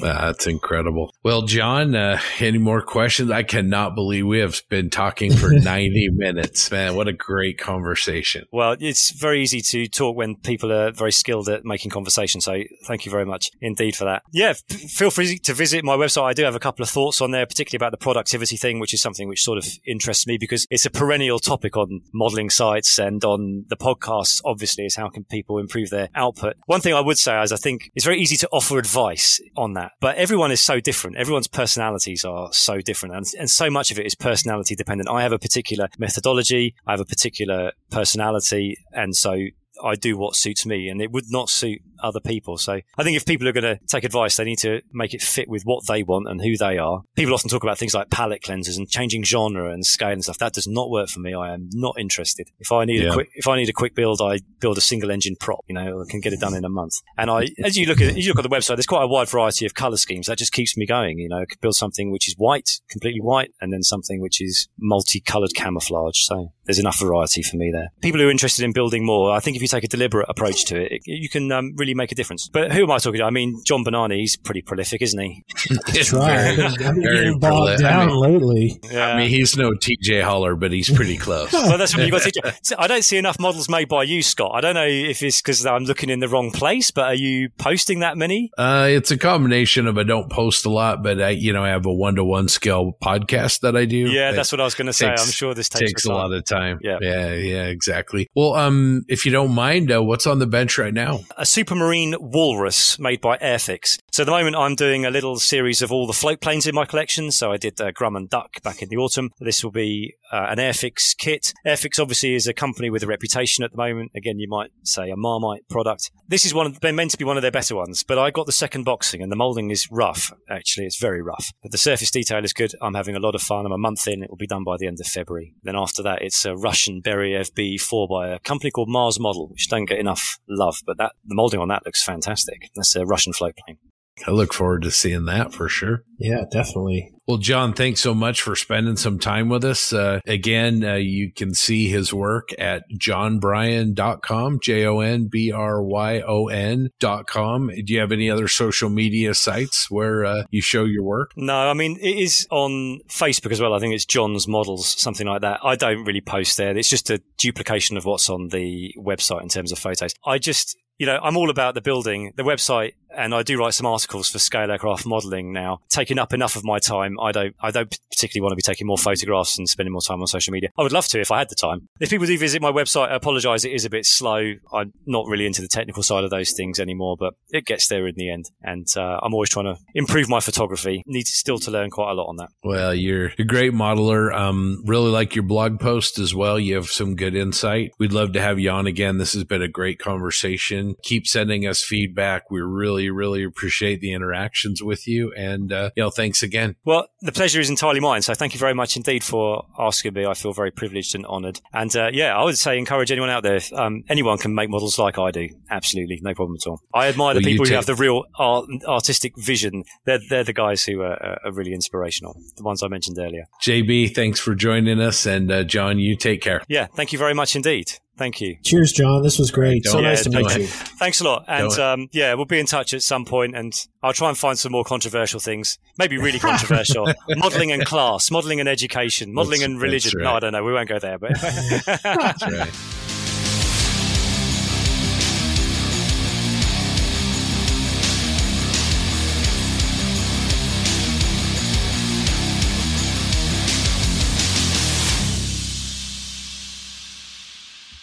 Well, that was a really good interview. John is an absolutely fantastic aircraft modeler, and it's really interesting to get an insight into his perspective of the hobby. He'll be at Telford. He will. Oh, he's going to Telford. I fully expect to see his builds. I really want to. Yes. There's nothing like seeing someone's build in person.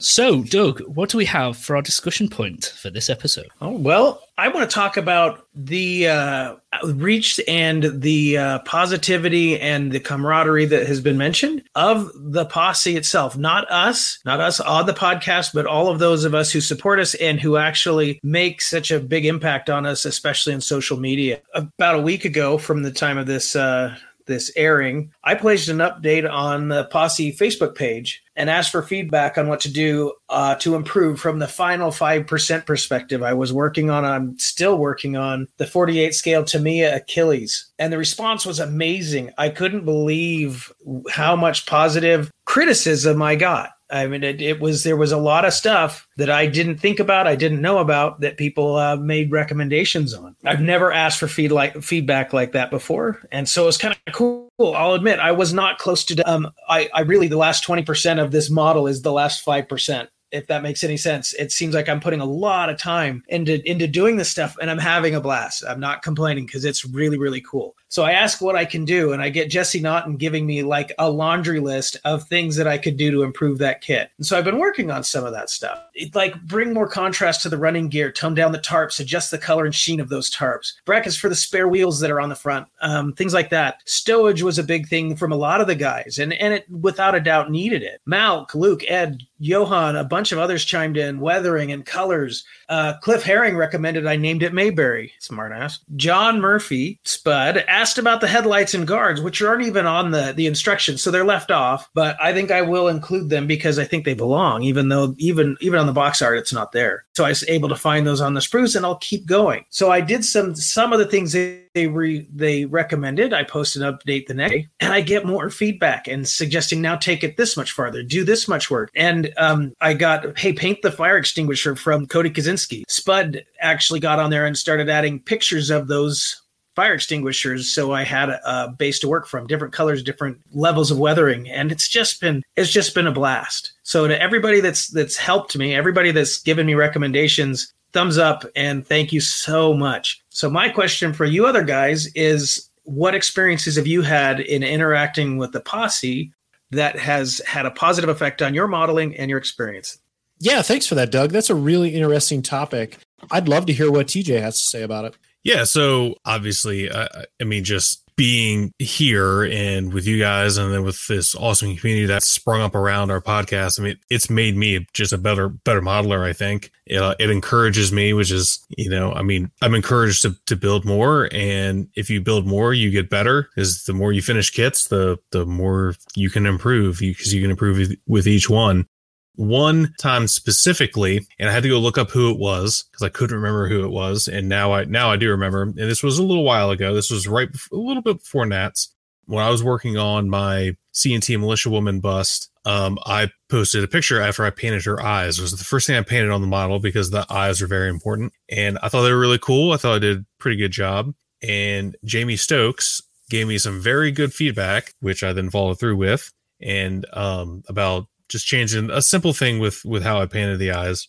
And I agreed, and I repainted them, and they were way better because of that. When I saw Doug's question, I was like, I remember exactly that happening, but I just could not for the life of me remember who it was. So I went back and looked, and it was Jamie. So thank you, Jamie. That's just one example. I mean, on top of just the mostly positive feedback I get for when I post my work in the group. And I mean, it's just hearing that you're doing a good job makes you feel like you're doing a good job, which then I think makes you better, kind of. It's I don't know, it's kind of weird. But yeah, it's been amazing. Cool. Grant, do you have any experiences you'd like to share? Yeah, I would have to say, before I actually joined the Posse itself, I built a Kuba wagon conversion last year before, and I posted it to Scott. Scott was, helping me out with a few things, and Scott recommended some very key things I missed, oil coming out of one of the hubs, stuff like that, where the drain plug is on the side of the vehicle, there should be a little bit of fuel mark on there. Things like that have always been very, it's very positive and very, like you said, it's positive criticism, I guess you would say. And it's been always worked for me. I've had fantastic help from Bryon Kruger.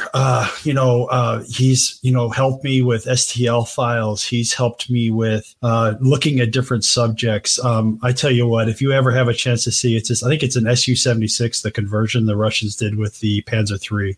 If you ever have a chance to see his vehicle version of that, it's phenomenal. And we were at Nationals walking around the tables together, and he's like, "Oh yeah, there's the kit I use. You should get that." And I was like, "Oh gosh, yeah," and jumped on it right there. But overall, the feedback we get is very positive, and it's always meant in a good way. And I always want to make sure that I do the same for when people ask me, or they ask the group, what can I do? What can I change? And keep it as a, start it with a positive. You start it with a positive. You say, "Hey, this looks really good, and you should do this and this and this."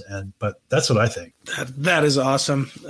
Scott's a good guy, and he'll help you anytime he gets a chance. Ivan, how about yourself? Yeah, I remember when we were doing the M3, M4 group build, and I was doing the Russian Lend-Lease M3. I wasn't exactly sure about how to weather it, and because I bought the Voyager set, about how damaged it would be, and certain. I wanted to do a night shift-esque build where it wasn't just out of the box, and I posted a picture where I'd added the main gun to it, but it was I bought the wrong gun for the wrong kit. It was too long. But luckily, Jesse Norton, he's someone who said, right, so this gun's too long for the exact version you're doing, but went out of his way to find me black and white references of like a vehicle that had that sort of gun, the right sort of tracks, even some battle damage that I wanted to model on it. The turret on the top had a certain casting bulge. So it was a massive help in me being able to create the kit I was doing to a real life reference rather than make some amalgamation of lots of references. And it's stuff like that. I've noticed the community that we've got around us aren't shy in helping. If you need help, they'll do everything they can. They'll go out of the way. When they should be doing stuff themselves, they'll drop everything they're doing to, it's like, right, I'm going to help you with your build now. And it's like something Grant said, like the first time I spoke to him, pay it forward. They'll help you, you help other people. And so my part's quite a short part, but yeah, I've just noticed we've got an incredibly helpful, selfless community that stop at nothing to help each other and make each other feel really good about the modeling. Yeah, mine really builds on that. I always go back to a good quote, and I feel like my parents told me this, surround yourself with good people. And if you surround yourself with good people, they're going to elevate you. And that's exactly what the community is for the hobby for me, is good people, good characters. And, when it comes down to help, I find that I actually get the most out of learning through seeing someone's work and then really going in and asking them questions on how they did it. Good example, Ian Bonner, another great modeler that we talk about a lot, part of the Cork Posse group. He has really elevated his game recently, but I think some of his 4BO finishes and then the pigment and dust work that he's doing at the end of his builds I'm talking world class. And I'm not even trying to blow smoke. I think TJ and Ivan would agree that guy, kid, he's another rising star, and it's really cool to be able to have that and openly talk about it, get that feedback on how he's doing it, share pictures, share results. And another two, I got to throw them out there, Grizz and Jackson, another two great examples of rising stars in the hobby, incredibly engaging, incredibly positive, incredibly helpful. And it's interesting, this is going to sound strange, and I'd be curious to hear other people that I have a lot of modeling books, and there's a lot of great people in those modeling books. But I have found that the people that I've engaged with through the community, online, in person, I've actually learned more from them than the pros in the books. And that might sound crazy, but I have gotten so much more out of a conversation and seeing their work either in person or online. And it's been so much more valuable than reading a book. Now, don't get me wrong. The titans that are in those books have unbelievable work, but maybe it goes to show just, connecting and learning in a different manner, either as opposed to a more academic approach, but more of a practical approach has been very good for my development. I feel that I've pushed a lot of skills because of the people in our group. Another example I'll throw out there, Aaron Cook. He's building the Mel, and he's got this wicked sweet patina, the legs it's got rust. It's got the splashes that TJ helped him with and told him to, bump up the dirt on it. So those are the type of conversations. Daniel Brooker's another one, Spud, who has sent over countless photographs. The list honestly goes on, but I have found that has been much more valuable and, show tangible progress with those types of conversations, those engagements, as I would with my traditional books. I actually haven't opened a lot of them in a while because I'm getting my fix from online. And I don't know if anybody else has that feeling. Yeah. Another note is we mentioned Ian, the dust he did on his tiger that we all saw at the Nats. We all loved how he did it. So what did he do? He did a video of exactly how he did it. Exactly. And I learned more from that video than I've wanted to know how to do dust effects for ages. I've looked through many books, and then 1 5-minute video from me, and it's like, right, I get it. It makes sense. And it's like the kids we've mentioned, Zach and Jackson. They're really good because when I was their age 3 years ago, I'll fully admit, back when I was a wee lad, I was really bad at taking advice. So with those, if you give them advice or help, they actually take it on and roll with it and work with it and actually take it on board. It's like one of those quotes I think about a lot. Don't take criticism from someone you won't take advice from. I think that goes a lot when it comes to modeling as well. So without sounding at all rude or obnoxious or whatever, but in the hobby, I will only take advice from criticism of my work from someone I would ask for advice. Well, you know what? I was thinking while JB was talking about the people that we learn from, and that are so much of you are on social media. And some of you actually have written books, like the Sam Dwyer, who reminded me on this Achilles that I missed a lifting eye on the right side of the turret. And he wasn't wrong. So I will be running with that and adding a lifting eye to the right side of the turret. One more question. What do we do when we see something that is so amazing? How do we take what could be intimidating and you let it be inspirational instead? I mean, I'll kick us off. Classic example, Night Shift. I mean, everything he does is inspirational and sometimes downright intimidating, especially if it was water. But, that's just one example of many, I think, that the way he lays it out. Again, I think it comes down to the community as well and the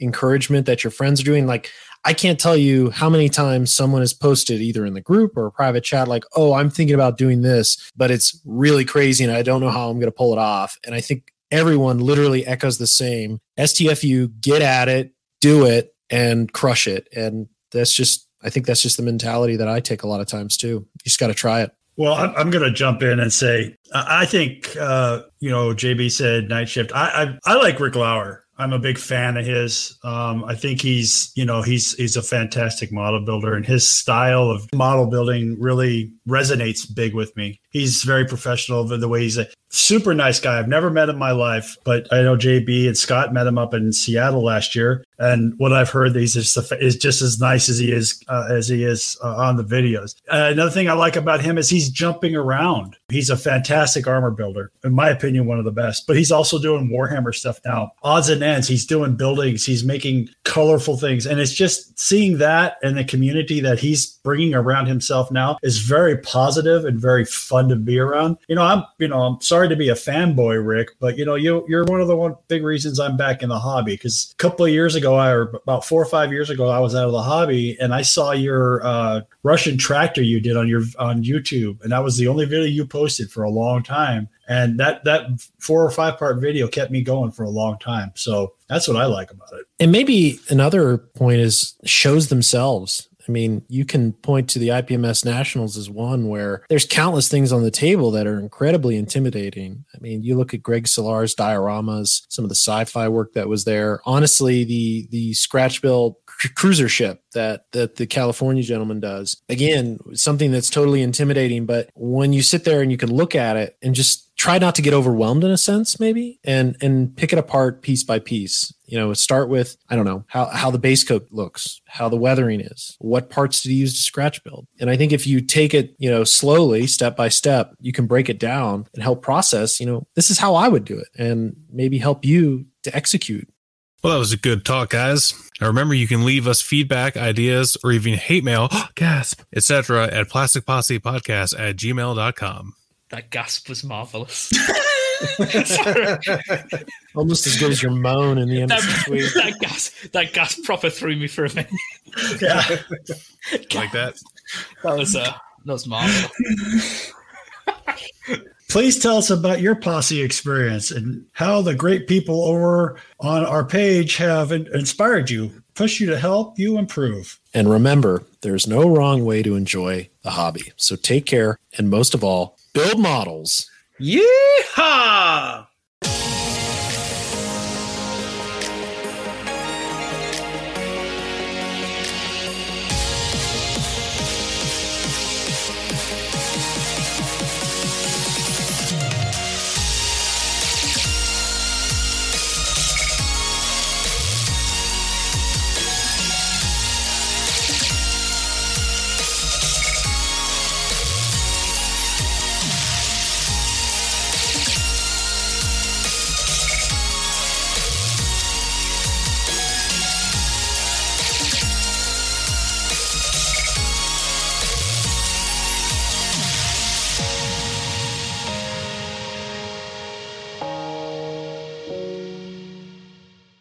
I was awoken at 5 a.m. I only managed to book 30 rooms.